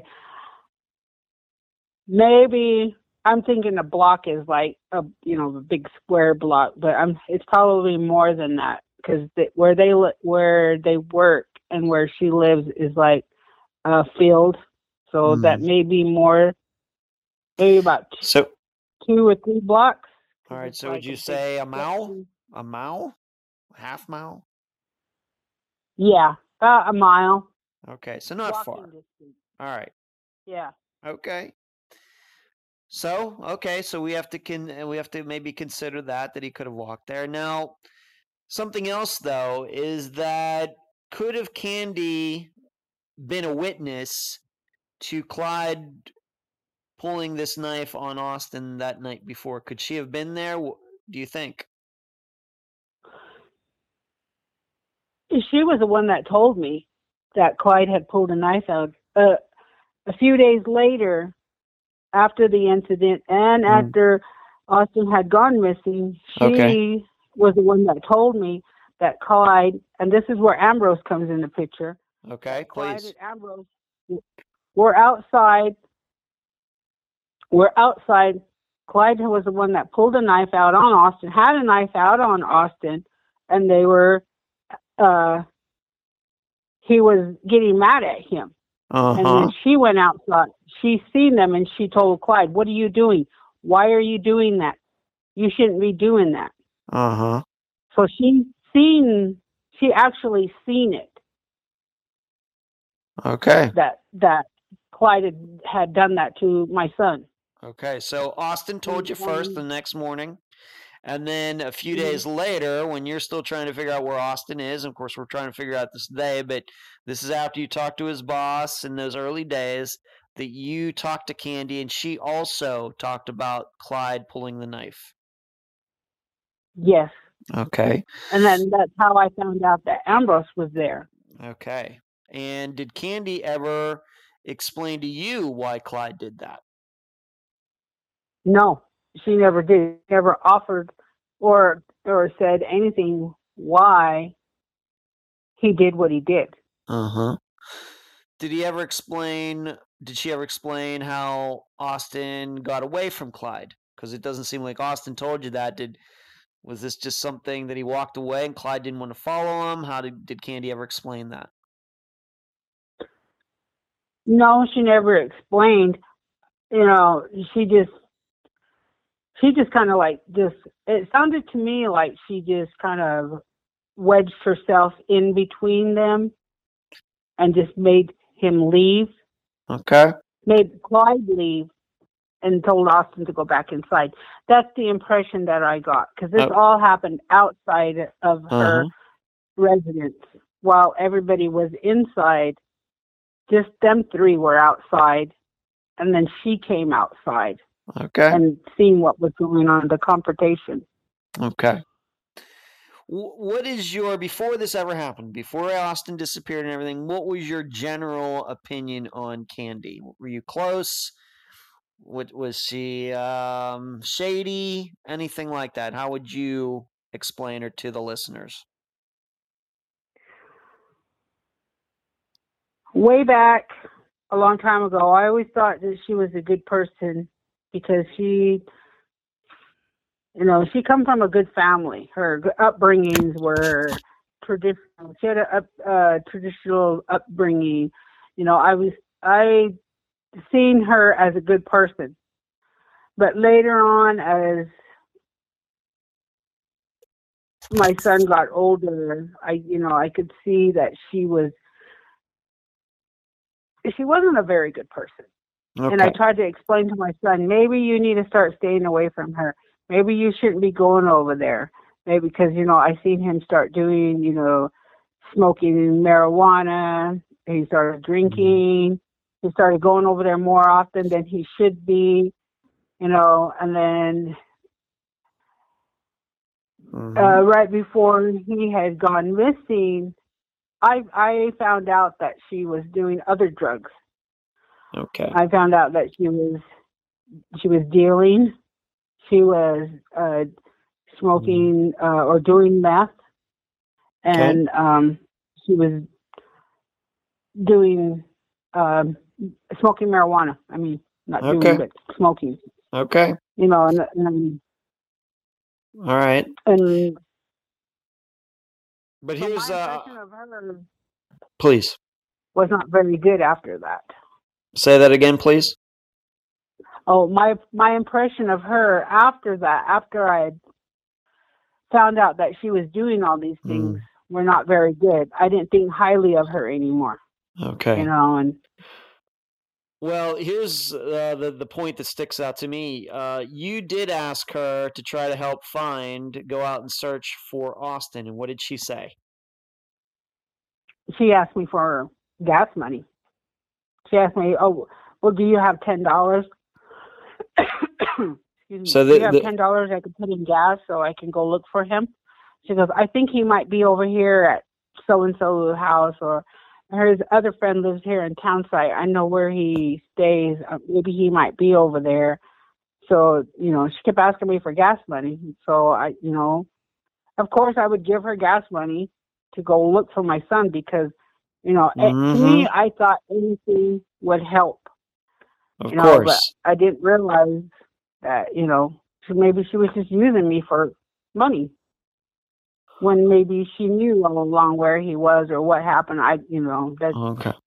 Well, just so you know, Susan, I mean, I've covered 130 disappearance cases, and this is the first one where I think anybody, person has been asked to help, and they say, well, you going to give me gas money? That is the first time, I'm pretty sure, in 130 cases. It's pretty unusual. Okay? So I think that you maybe, and I think you know that it's unusual. It's not like you were asking her to fly across the United States and expect her to pay for it to do a search. You're just asking her to go out into the neighborhood, like in a square mile or something, and just try to help out, and she wants money for that. Yeah. Okay. She did. Okay. She got it. Okay. You did give her the money? Yes, I did. I gave her money to go. Okay. Was she helpful? Supposedly, she went to go look for my son. I don't know if she really did or not. Okay. But she got money from me, though. Okay. Now, let's move on to this. Now, she is not the only one who lived close, what we would typify as close, a block, 2 blocks, less than a mile from where Austin was working. You told me that there are a variety of family members who live right in that area where Austin went to work, and of course none of them saw Austin walking anywhere, did they? No, they No, didn't. no, and we're not going to get into all the people's names and everything else. I'm just trying to make the listeners understand that Candy isn't the only one who knew, who lived close to the employee's place, their employer's place. There were other people, variety. I mean, Yeah, you told me 2 or other 3 people in your family have houses in that area. correct. Okay. Yeah. Okay, so I don't know what to make of that. We're under the impression that he walked somewhere, but it doesn't seem that anybody saw him, not just family members, but anybody. So the listeners going to have to think about that. Now, there is another, you had mentioned early on that there was a girl that came over through the window, but we're going to talk about another young woman who, and I'm still trying to figure out, I'm still working on this, and maybe by the time that everybody hears our interview, I'll have more information, but there is a young woman who goes by the name on Facebook, well, let me try this again. MII space magic, MAJIK space story, STORII. Who is she? She is a young lady that used to stay in the apartment complex where I used to stay. And I never really got to know her as a person. I just seen her. She lived around the corner and downstairs to the right of where I stay. And how my son got to know her, I have no idea. Maybe when he went to school in American Falls, maybe because that's where her family comes from, lives. Maybe that's how he knew her. Maybe there was some kind of people that in common. Okay. That's how he got to know her. All right. I don't know. Do you think that they had some sort of relationship or anything like that? He said it was nothing serious. You know, Okay. I never went to her apartment. He would just tell me, "Hey, Mom, I'm going to go downstairs." So when he meant downstairs, I knew where he was going. He was going to that young lady's house or a young lady's apartment. And he would stay there for 2 or 3 days. He'd come back up, you know, shower, change, whatever, do his business, what he's got to do here, go wherever he needs to go. And then he'd come home and then he'd, you know, go down there and visit her as well.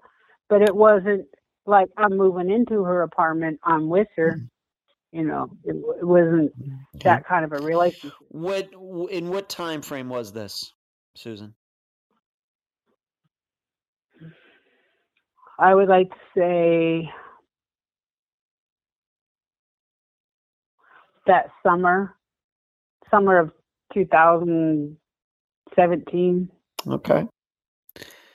All right. And the reason we're bringing her up is because there was at least a rumor, and we don't do many rumors, but I think we do have to talk about it, is did you find out that maybe one of her ex-boyfriends had been murdered or something like that?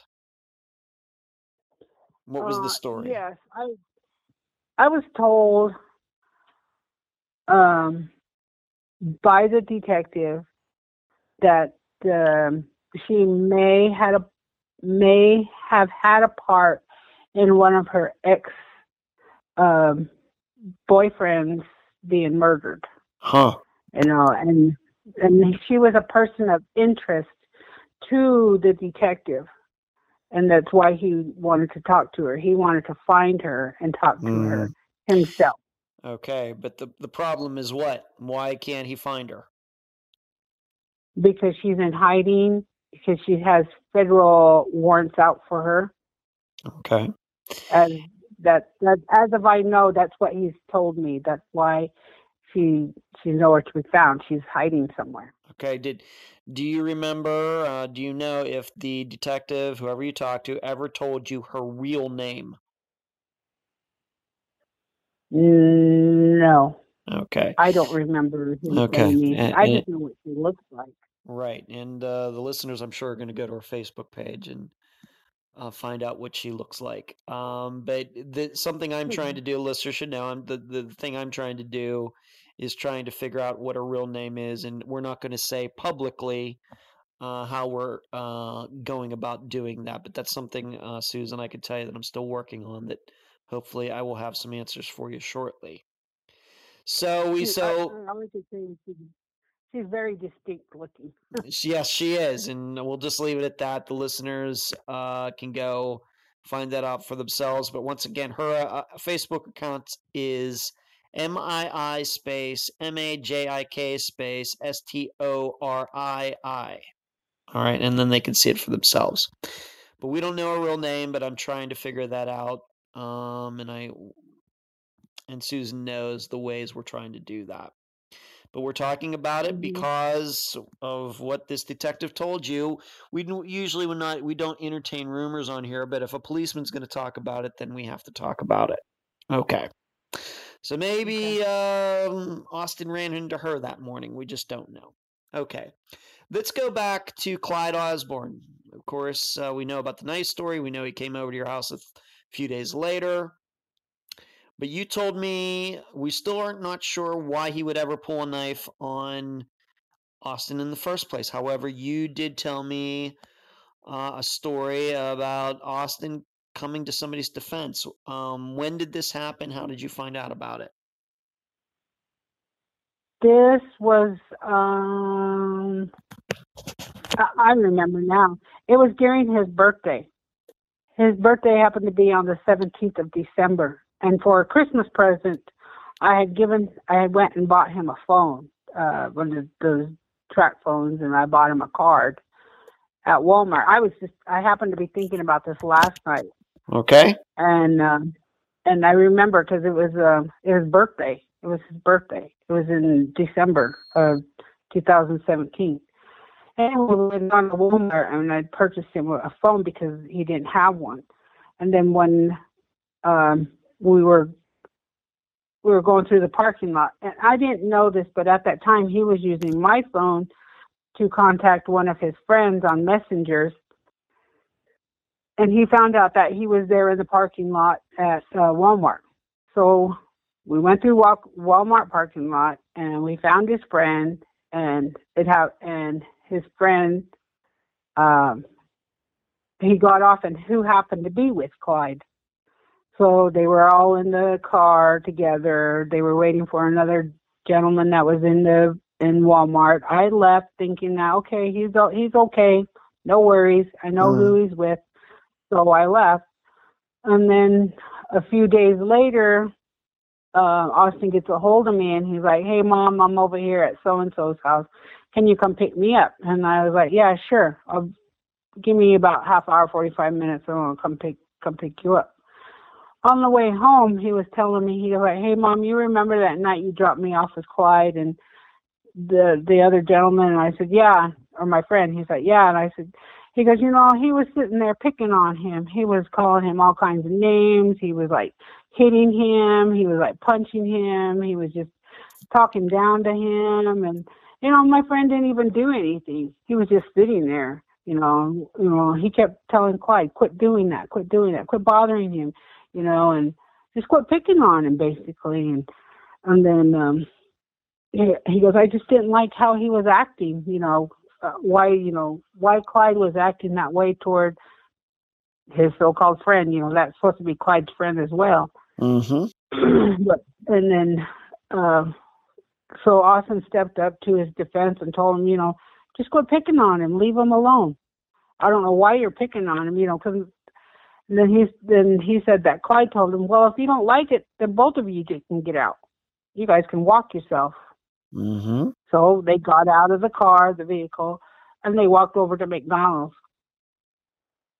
Well, when they were at McDonald's, I come to find out that my cousin was over there. One of my older cousins was over there and happened to see Austin and his friend. and had given him a ride back to Fort Hall. How coincidence that was. Right. But yeah. All right. So what you're saying is Clyde was picking on somebody in mid-December in this Walmart parking lot. Austin stuck up for this guy who was getting picked on and, stopped Clyde from doing this. Yeah. Okay. Do you know if Austin and Clyde had any interactions after that, before this knife incident at the beginning of February? The whole, for example, the whole month of January, do you think that Austin and Clyde saw each other, talked to each other at all? Do you know anything about that? I know that they seen each other. They hung around each other, but I have a video on my phone, and it's probably the last video I have of my son, where there's him, my son, Clyde, Candy, and Candy's husband, all at Candy's residence. Mm-hmm. This was a video that was taken. This was the last video that I seen of my son, but it was taken at the end of a little bit before Christmas, like 2 or 3 days before Christmas. All right. And it looked like in the video that they were getting along, I guess. Whatever they were doing over there, I have no idea. Okay. So that was on Facebook or something like that? No, it was a recording on my phone, because sometimes when my son wouldn't have a phone, he would take my phone. All right. He didn't admit it. Oh, okay. So I think we need a little. We need a little explanation. So the way the video got on the phone is that Austin took the phone with him, used it to video himself and Clyde and Candy and her husband, and then you get the phone back and see the video on it. Yeah, correct. Okay.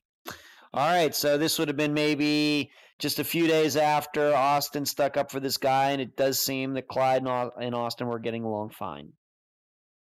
Yeah. All right. But that doesn't change the fact that Austin told you that Clyde pulled a knife on him, and then Candy, if we're to believe her, she also said that she saw Clyde do this. And then we also have this Ambrose guy, but Austin, for some reason, did not mention Ambrose when he told you this story that morning of February 3rd.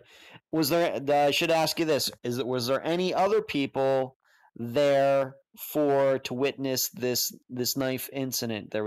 So it seemingly was Candy, Austin, Ambrose, Clyde. Anybody else? Nobody else that I'm aware of. Okay. All right. Now we need to talk about Clyde regarding this. He has a criminal record, doesn't he? Yes, he does. All right. What is it for, and when did he go to jail? Why? What was the issue? I do believe it was right after around when he turned 18. He had gotten a young lady pregnant who was underage. She was a minor. Mm-hmm. And he had gone to prison mm-hmm. for statutory rape. And I know he's been in and out of prison since then, because he can't stay out of trouble because of drinking and driving. And while he got out from prison, he would continue to break his probation, and then he would go back, come back, go back, come back. Okay. I have it in my notes that he went to jail in 2011, and he spent 35 months in jail for the charges that you just talked about. And it doesn't surprise me then that since then he's been in and out of jail. That doesn't surprise me at all. Do you know if he ever had to register as a sex offender? I have no idea. No idea. More likely, yes, but I don't know. You don't know. Okay. Did you and Austin ever have a chance to talk about Clyde being in jail, going to jail? And I have to ask being that you knew Austin and Clyde were hanging around each other, even though they got along, did that ever worry you? That he was hanging around with a convicted felon? I did. We did have a conversation, probably when he was like 17 or 18, somewhere around there. Mm-hmm. I remember telling him that, why he went to prison and stuff like that. But Austin wasn't the kind of person to really hold a grudge, Mm-hmm.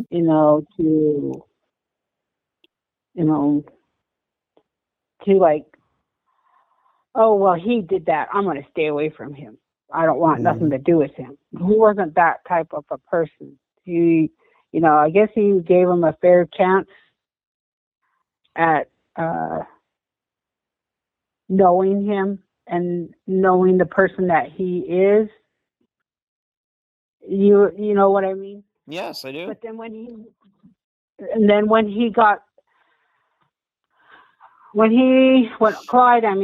Clyde kept going in and out of prison, in and out of jail, that's when I stepped up and I told Austin, I said, maybe you better start thinking about not hanging around him anymore. He's not a very good person. You know that he's been in and out of prison already. This is his second time coming back from prison. He's not the same person as he was before. He's a different person. And he's like, yeah, I know, but he's still my cousin brother, But I told him, you just better start thinking about not hanging around him anymore. Okay. You might get in trouble. You might get in trouble for what he's doing or did, or the people that he's hanging around with. Right. Okay. We've had that conversation. Okay. But to your knowledge, totally up to him. I'm sorry, what? To your knowledge, has Clyde, even through the grapevine, I know you've only had the one conversation when he came over, and then you maybe saw him one other time. To your knowledge, has he ever made a comment to anybody about what he thinks happened to Austin? Not directly. Mm-hmm. I've heard a comment made from one of my nephew's girlfriends, her friend, who happened to be Clyde's girlfriend at that time. Huh. He told her, don't be hanging around his family, meaning Austin, or you're going to end up in the same place where he is. Or no. You can come up missing just like Austin. Yeah, that's how he said it. Okay. So, and then I want to say my niece, because she's with my nephew. And I told him, I said, well, why don't you guys go to the police with this? Why don't you tell her to go to the police? Why don't you, nothing ever came about of it. Nobody said anything. Yeah. Okay. Not sure what to make of that. I hear a lot of stories like that, doing what I do. I'm not sure what to make of that. It doesn't necessarily mean Clyde had anything to do with the disappearance. We just don't know. Okay, but that still doesn't explain. I mean, if he ever had an opinion on what happened to, of course, maybe he should be considered a suspect, but we don't know if he ever said, well, I think Austin walked off. I think Austin did this. Nothing like that. No. Okay. Nothing. Okay. He's never gave me an opinion. Okay. Now please. He's come to my work a few times and asked my coworkers, how's Susan doing? Is she doing okay? How's she doing? I always thought that was strange of him to ask things like that to my coworkers, and they'd come and ask me, hey, you know what? Hey, Clyde was here, or hey, guess who's asking about you? And I'd be like, why? Why is, those why questions would pop in my head. Okay. He's at a few times, my older son, he would go to the bars, he would go to the bar and then he would see Clyde. Clyde would see him. Clyde would walk out. 2-3 hours later, Clyde would come back. He would be intoxicated. he'd go straight up to my son and say, I don't know why the police are questioning me. I had nothing to do with your brother's disappearance. I don't know anything about your brother. You know, where did it turn into your brother when it was, you know, they considered each other brothers? You know, and then my older son would say these things, and he would come back and he would tell us, and then those were red flags in my mind. Why would he be saying these things to him if he knew nothing of where my son was, or had anything to do with him, or, you know, those were just my thoughts anyway. Mm-hmm. Do you know if have you ever been told what Clyde's alibi could be for the morning when Austin went to work? No. Okay. All right. Now here is something that I was very surprised that you told me, but we've talked about this Ambrose guy who seems like Clyde's right-hand man. To hear Candy say it, of course, Austin did not say this, but Candy said that Ambrose was also there when Clyde pulled this knife on Austin that night, the night before Austin disappeared. Where is Ambrose now? Ambrose is working with me at where I work. So Ambrose works with you. I just want to make sure the listeners understand that. You work with Ambrose. I'm not saying you work side by side, but he is employed by the same company you are, under the same roof with you. Correct. And I have to ask how much interaction, because this is what I just have to do. How much interaction do you have with Ambrose? Very little. Very little. Okay. But being in the position that I'm in, I have to interact with him. Mm-hmm. I have to acknowledge that he's there. Mm-hmm. I have to acknowledge the things he does wrong, the things he does right in my position. Okay. That I have with the company. Okay. And you have never, though, in the last year and roughly 4 months, you've never asked him about Austin's disappearance? No. Okay. Because I don't see him outside of the workplace. Mm-hmm. I don't have any interactions with any of my employees outside of my workplace. Okay. I would never ask you where you work or anything like that, but are the people above you in this company aware of your connection to Ambrose? That goes back. Okay. I'm going to have to kind of rewind a little bit. During the summer of 2018, I had taken it from August to November. I had taken some personal time off to deal with stress, depression, anxiety, all the mixed emotions. And during this time, that's when Ambrose had gotten hired with the company. Mm-hmm. And they were not aware of the situation of what was going on. Okay. So when I came back to work, I was like, whoa. And then when I came back to work, I had went to the HR department, and I had told them, I said, I told them the situation. Mm-hmm. And I let them be aware of it in case anything came about or anything if I ever blew up at him, they would understand why I ever blew up at him. Mm-hmm. So what you're saying is your supervisors, whatever position you are in, the people above you are aware that there was an incident between your missing son and Ambrose, and granted, if we are to understand that Ambrose was not the one holding the knife, but Ambrose was there, they are aware of all of that. Correct. Okay.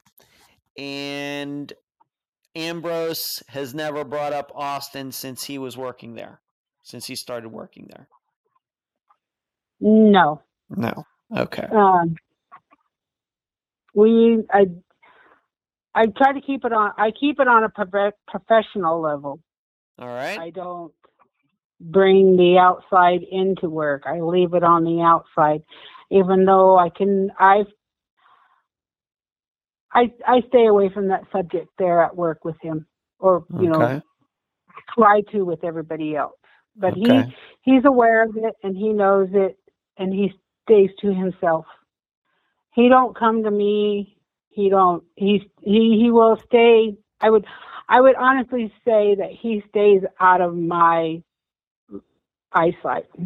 Okay. He avoids me. Yes. Okay. Do you think that you would get in trouble if you ever brought up Austin to him at work? Yes, I do believe I would get myself in trouble. Okay.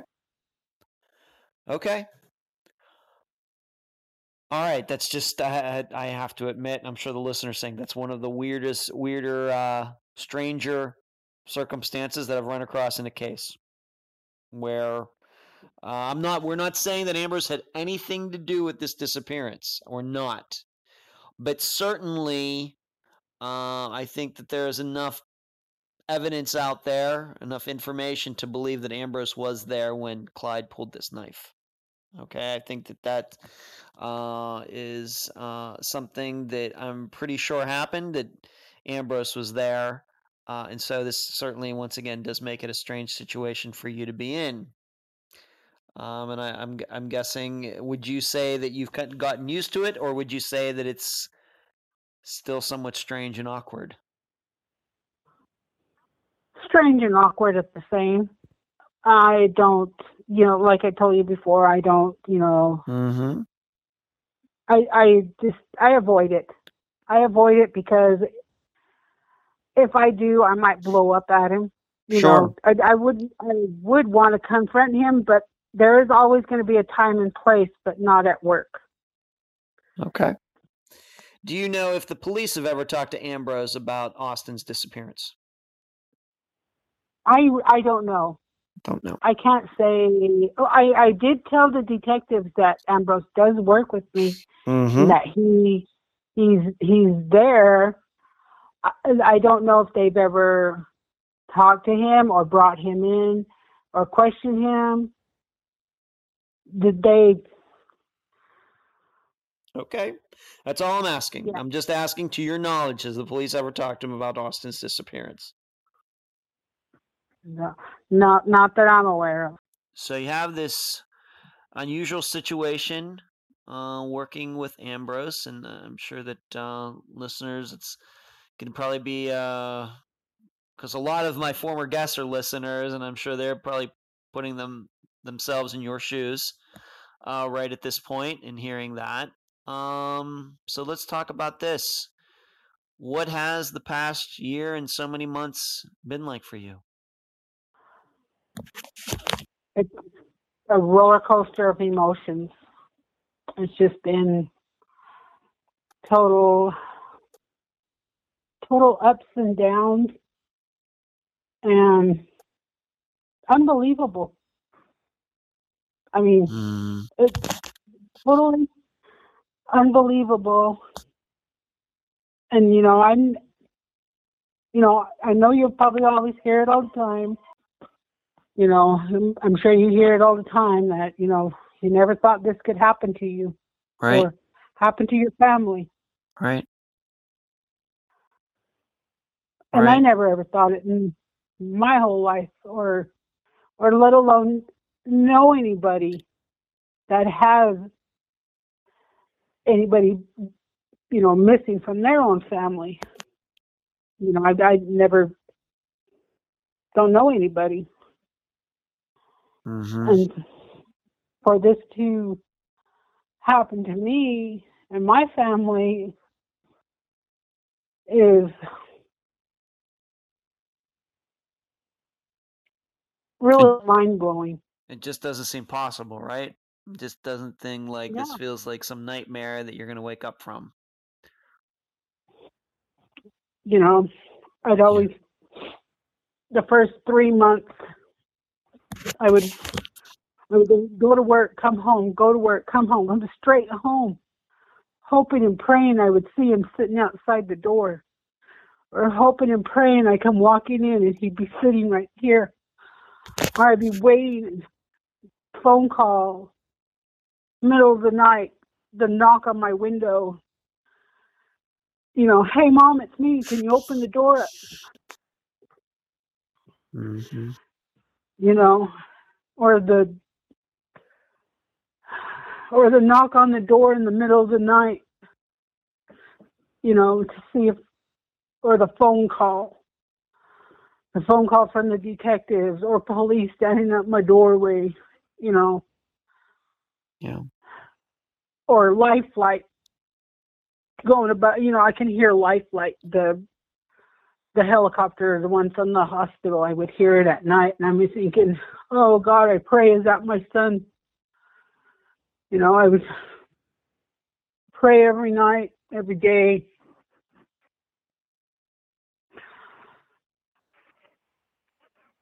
You know, I would just go down the road, think, is that my son walking?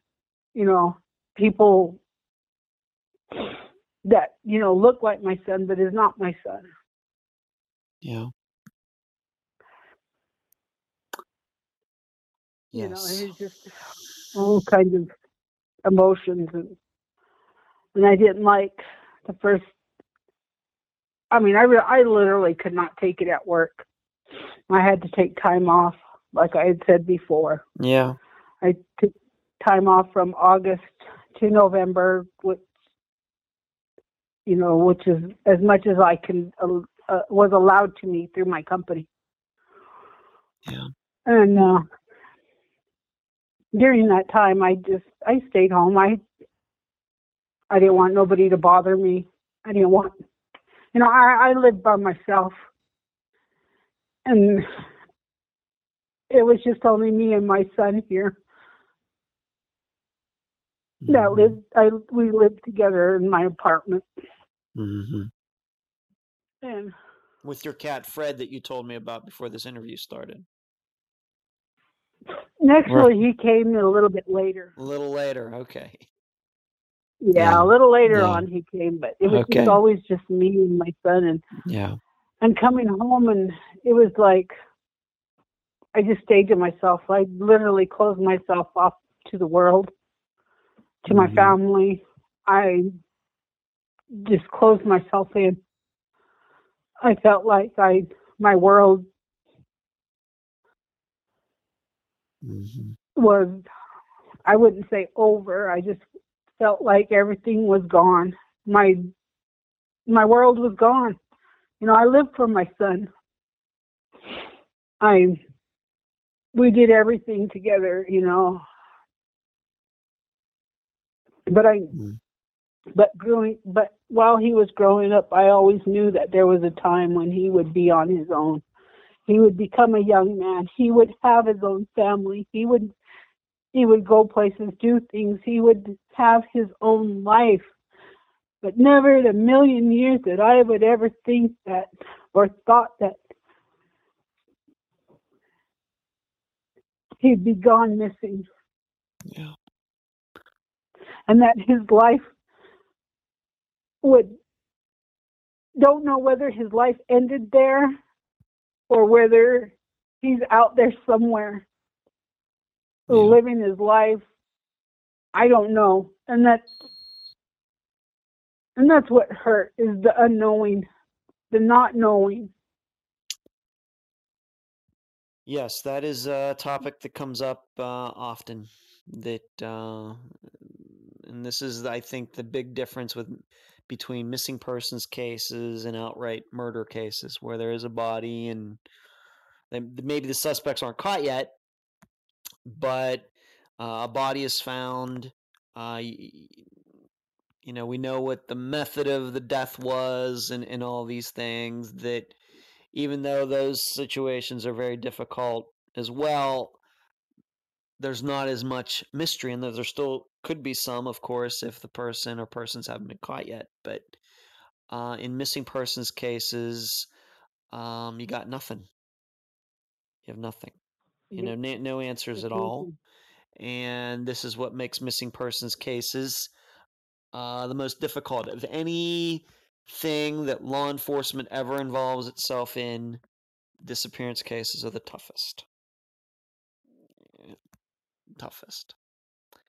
And everything that people can experience in their lives, from cancer to war to terrorism and things, what families go through regarding disappearances, right up there with all of those.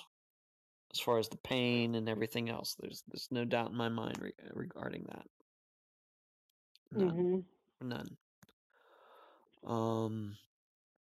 And I know that on top of everything else is that we must remember, for the listeners, is this is a relatively new disappearance from just last year. Whereas the average age of a case that we cover on the file is like 20 years old. So this is still very raw, of course. And I'm not saying that, but my job is to make sure it doesn't get to 20 years.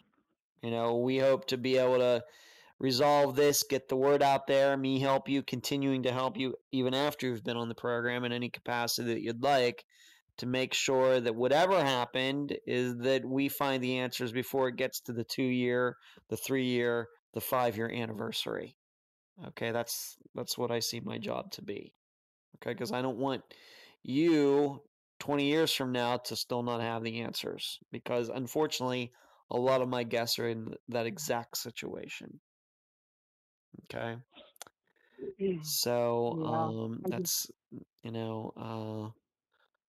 as I tell all my guests, we're going to try to do the most we can, the most we can for you, even after you've been on the program. Do you have a Facebook page set up for Austin? Anything like that? No, not directly. I use my own Facebook page, and I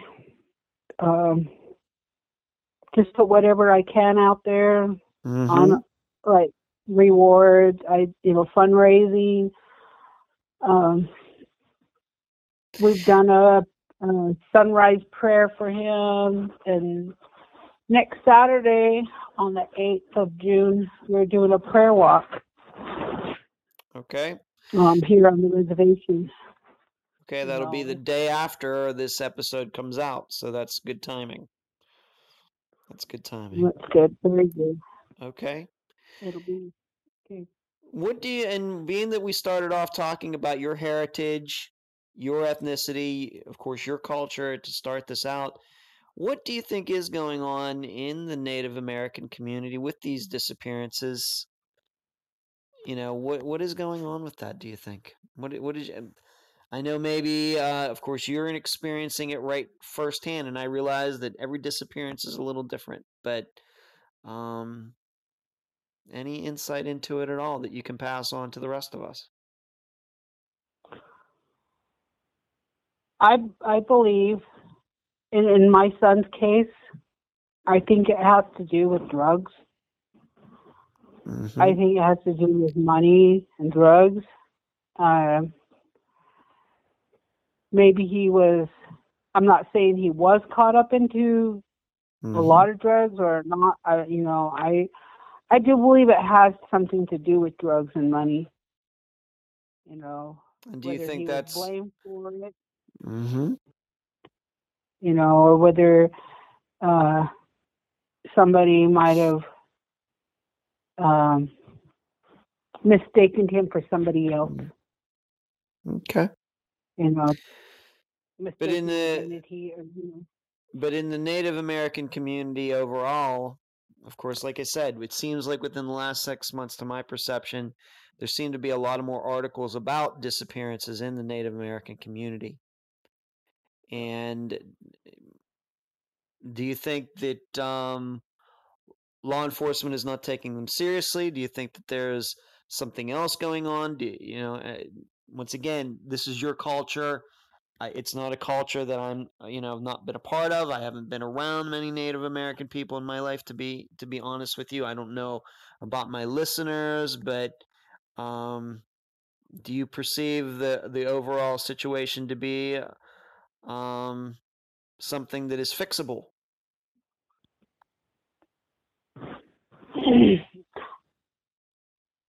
It can be fixable, but it's totally up to the community. I mean, even though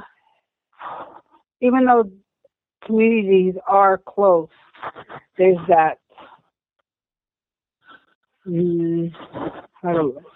that thing about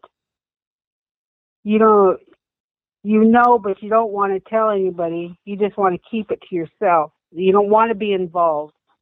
It's how do I put it? It's like gossip, but you don't want people to come back and say, "Oh, well, she said this and he said that." But they don't want to say anything. They don't want to say, "Yeah, I know this and I know that. I heard this from so and so." They just don't want to be involved. Yeah. And that's why we're having this prayer walk. I'm hoping that this prayer walk, will bring people out to talk, will bring them out to say something, to give them that awareness that whatever's going on out there in the community, people have to be aware. People have to be aware of this, and that they have to be aware of their surroundings, be aware of who they associate themselves with, be aware of, the people next door, what's going on, because it can happen to anybody. Yeah. If it can happen to me, it can happen to them and their children. Yeah. They need to be aware and not sit there behind closed doors and think that, oh, this ain't going to happen to me. This ain't going to happen to my children.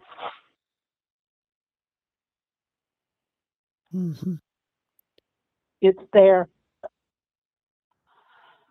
And it feels like it's just getting closer and closer.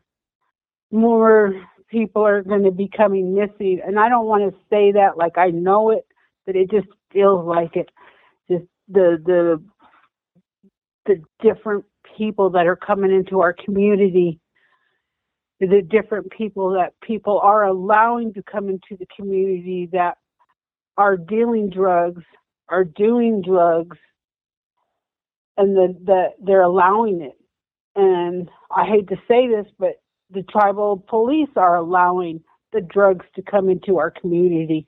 They're allowing it to keep going and watching these people go in and out of these drug houses. They're allowing that. They're allowing these other people to come in and disturb the community. Why do you think they let that happen? Because they don't want to be involved. They don't want to enforce the law. They don't want to, maybe because it's their own relatives that's doing the dealings or the drugs, and they don't want their families to be sitting behind bars or dealing with, the shame of saying, yeah, that's my family member. That's my family member that's dealing the drugs. That's my family member that's doing the drugs. To them it's shameful instead of upholding the law. It is shameful. I agree. Susan, do you have any last words before we complete this interview? If anybody knows anything, the whereabouts of my son, or even if my son is listening, I really appreciate it if they would come forth and say something. They just say what they know instead of hiding it and keeping it to themselves. And if my son is listening, son, just come home. We all love you. We all miss you. There's not a day that we don't think about you.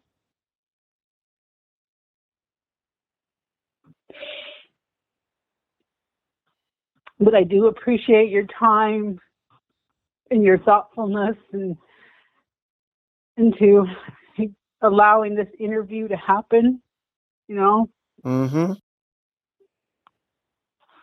And I pray that one day he will come home. Susan, thank you for being on this episode of Unfound.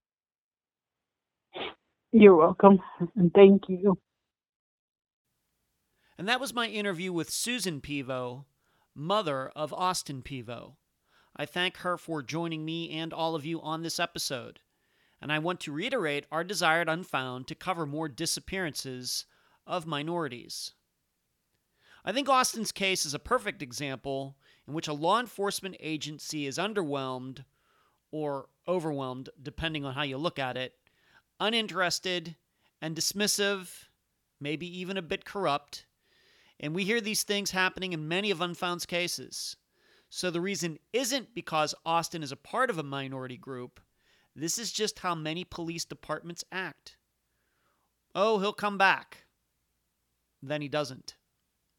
And it's a shame because although there isn't a lot of information, the information that Susan has is certainly viable. The knife attack, the phone call, the girl from the apartment complex is allegedly on the run, Cousin Candy, the co-worker.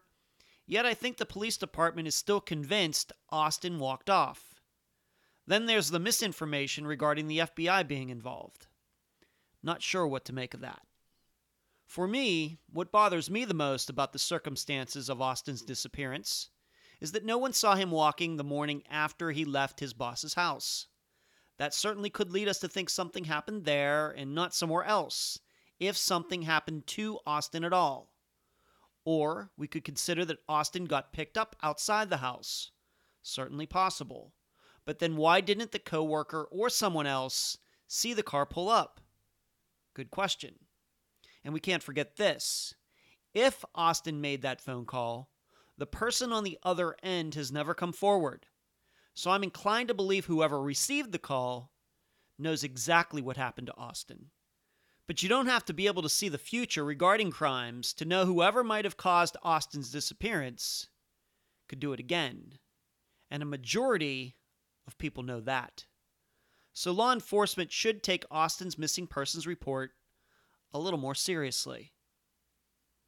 I'll leave the rest of the theorizing up to you.